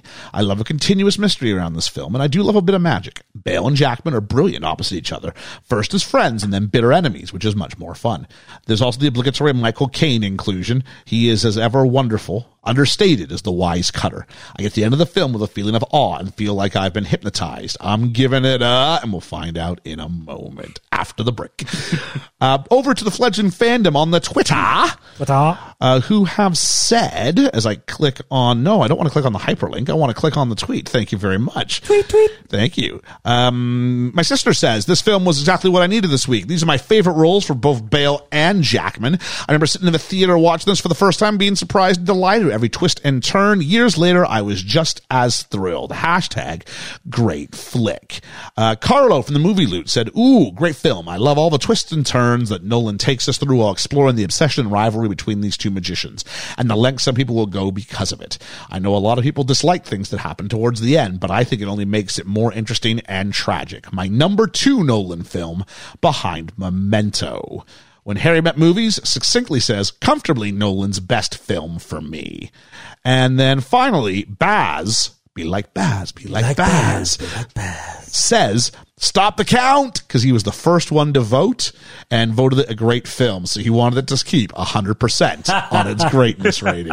You know what? 62.1, since we've been doing this metric, is one of our highest for great film. Wow. It is. That's really high. I don't know what we did. Actually, I might just scroll ever so slightly to what we did last week and just see how that did. It's Django 55.7. So I'm just saying. Yeah. I'm just saying. So let's go ahead and give our ratings. I've been talking for a bit and got to find George's feedback. So Liam, why don't you guys go ahead and start out? Okay, I thought I'd seen this movie, and I think I've just seen fractions of it before. I knew the ending. It's one of those films that, first watch, you're just like, Jesus Christ, what the hell happened there? I like this movie. I like the acting more than I do the movie itself. I don't like the main leads as their characters.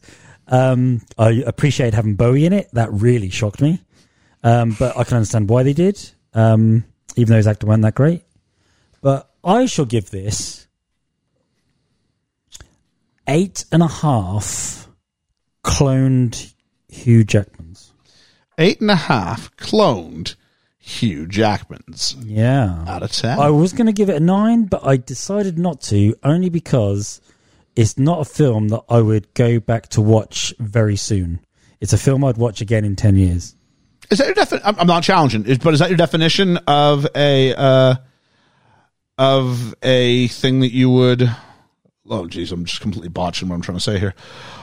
Is that a thing that sort of guides your rankings? Is the idea of how many times you'd go see it, or how soon again you would go see a film? Yeah. Okay, cool. Yeah, because I like this film, I do, and I appreciate it, and I understand more of it more times I watch it. Maybe that will appreciate as I watch it again another time and see things that we picked out on today. But it's just one of them films I can't. It's like Usual Suspects. I can't watch it over and over. I have to watch it every 10 years to appreciate it. All right, let's go ahead and actually I'll do George's now, Ethan. Okay. Just that way I can stop talking for a minute in between. So I've got George's feedback here. Last time she did one of these, it was really good. So let's see kind of how she came with this one. She went, okay, here's a bit. The Prestige is a film that is just as good on the first watch as it is in the second, or perhaps even better. The idea that we are directly told what is going on and what will happen from the very beginning, and yet we're told, and yet like we're told, we're too naive to see it. It's incredibly well written and acted with a lot of foreshadowing without being frustrating. The story is clear throughout. It has you, It has you think you know exactly what's going on and still manages to pull off an incredible twist. The film deserves so much more credit. When people have asked me what films they should watch, this is always at the top of my list. It's clever without being condescending. It's funny, it's haunting, it's sad, and it's beautiful. A film that everyone should watch at some point in their lives and then watch it again a second time. I'm gutted I'm not with Ethan seeing it for the first time, as that's always a great experience too. Big love to The Prestige. 9.5 out of 10 fingers left. Nice one. I went a bad write-up. That's not a bad write-up at all. And That's good, Georgia. Just a lot of heart for that one there. Yeah. Has Georgia ever given a 10? Oh, yeah, she has. Little Miss Sunshine. So there we go. So, Ethan, your vote, please. Yeah. So I went in going as blind as I possibly could, as if I was doing the stagehand for his final show. Jeez. And I was so thoroughly impressed with this. I didn't know where I was going. I'm very iffy with Nolan because of things like Tenet and like his more let's try and be really smart films. And I was worried it was going to be this. And from the get-go, I'm drawn into the mystery. I'm going to compare this to another film I love, Us by Jordan Peele, where the entire film I'm trying to figure out what's going on. And the second that I think I know what it is, it flips its entire meaning. And by the end of the film, I'm experiencing a fantastic performance, fantastic writing, and an ending that leaves me feeling almost melancholic in like, I'm glad it's over, but this wasn't the ending I want, but I accept it. And just there's so much of this film that is so well done in sense of mystery and dialogue and payoff. The payoff is so well executed, even though it's soul destroying, and my entire worldview of Jackman has changed in like seconds. And because of how masterfully I think it's done, I'm going for 9.5 top hats out of 10. Top hats from a top cat. Well done, you. Hey. All right. I put that in the wrong area. Let me fix that. There we are. So, my go. Are you listening closely? 10. It's always going to be a 10. This is that gateway film to which I'm telling someone, okay, you really want to sort of, well, what kind of film are you into? I'm like, it's this, it's a Little Bit Sunshine are kind of my two automatic go-tos. Depends what kind of mood you're in, but if it's about watching someone just blow their mind for the first time, it's absolutely this. This is a course in, the acting is faultless. Yeah. Throughout. The acting is, I mean, we can talk about should Tesla have dialed it up a little bit, but his acting, it's not poor, I guess. And Andy Serkis helps him a lot. Oh, Helps him a lot. Without him, he would have been worse. Because it doesn't have to be a perfect film. It just has to be a perfect movie going experience where I walk away going, and you carry it with you. And this I carry with me. And it still is that film where I'm like, are you watching? And it works as a metaphor for filmmaking. What can we do? How can we control the parameters? Are you watching? And it does what it says, as Georgia said. It hides it. It says he's a double. It's a double. We get told that about 30 minutes into the film. It's a double. Yeah. And we're like, no. And then when we go, you can be like, I'm going to disagree with Ebert here on this one. Yeah, the twist, you could go, it's not much of a trick if he's got a twin. I know, but what does that mean for the rest of the movie we saw? Yeah. It's not about the trick. See, Angier's worrying about the trick. The thing that makes me go, wow, is the misdirection for the other hour and 45 minutes when they weren't doing the trick on stage. That is the genius. And the fact that you misdirected me and kept me from seeing it, and it was literally right in my face the whole time. Yep. To be able to manipulate my response. I think I'm a pretty bright guy, but to manipulate my response to that degree and then not have me go, no, hang on, that didn't work. No, you go back, it totally earns it. Everything lines up the way it should be. So it gets 10 prestiges, not under the stage, but soaking in the beautiful light of day of the applause out of 10. That is my rating. I have now, after going 98 episodes without giving a single 10, I have given 2 out in the last 11 episodes. Wow. Oh, yes. Yeah, Little Miss Sunshine, right? Yeah. So when you put this in the blender with our Patreon vote, which the average vote, after I take out Katie McRae's attempt to stuff the ballot box, 8.375 Wow. is the Patreon vote. That's So you good. put us all together, it comes out at 9.18. That's incredible. Which Wow. is, I'm looking. Number 2, right? It was Chicago for the longest time. Yes, this is now officially our number 2 best film ever. So we had Little Miss Sunshine, which is the other film we've ever given that has an average over 9, and this as our 1-2. So a big shoe. So and well chosen, Ethan. Well chosen. What I had. There's still some in the recommended. The chamber's not empty. There's still some big films left in the chamber. And the beautiful thing about film is I'm eager to go see a film that I'm not protective of this. Going, nothing can ever come. But I hope I go to the cinema next and I see a movie that makes me feel the way these movies do. I'm still holding back on one It's of the them. best feeling. I know which one you got. Yeah. Oh. So when you go ahead and you watch them and you're like, wow, that was ridiculously good. And the last time I went and saw one and it was only a few years ago, it's the one that Liam's got in his chamber. So I'm sure Ethan will bring that in a couple of. Yeah, I'm sure he will. He'll get wind. Here we go. I'm just going to throw that in there. So as always, our thanks go to our Patreon backers who Yeah, help thank us you do what we so can do. much. We heard from them in the feedback. We had Reverend Bruce. We had his wife, Katie. We had Julene. We had Dwayne Smith. We had Lena Oberholzer, Ian Davies, Chris Peterson, Randall Silva. We had Hermes, who joined for the first time today. I realize I haven't updated my back page thanks. So if I have missed anybody, my absolute apologies. 1, 2, 3, 4, 5, 6, 7, 8. I have missed one. Oh my God. Yeetmeister. Thank you. Woo. Oh, so there we go. Sitting here. Yeetmeister also gave it a 10. There we are. Lowest grade was an 8, which by like 7 people gave it 8s. Oh, okay. And then we had a 9 and a 10. Cool. So, I think the 9 was from, I think it was from Chris Peterson, but I could be wrong on that. Okay. I'm not looking at the sheet now. So now all of us have to do is talk about what we're doing next week. Ooh. Next week, we're going, to a certain degree, we're going to go train spotting. But we're not going to the Scottish Highlands. No.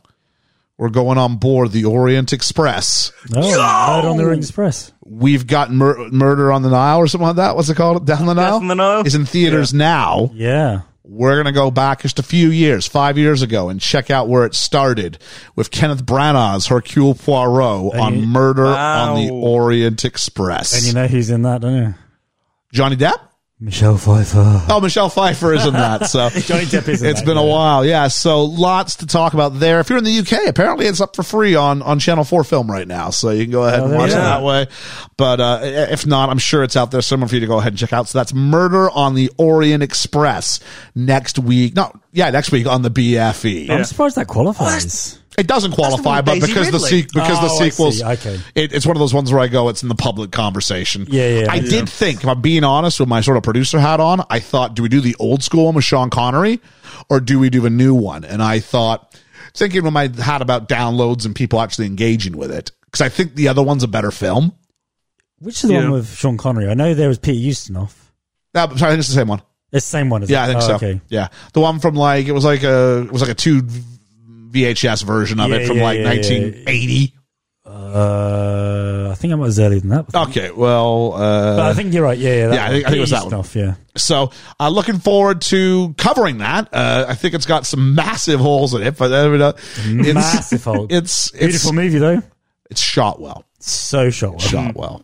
Is it shot with purpose? We'll talk about that. This one was shot with purpose. Yes. The one we did tonight. Yeah. Yes. So we'll talk about that. So please catch us for all the stuff we got coming up here. It's been a fantastic week here at the BFE. Please go ahead and just...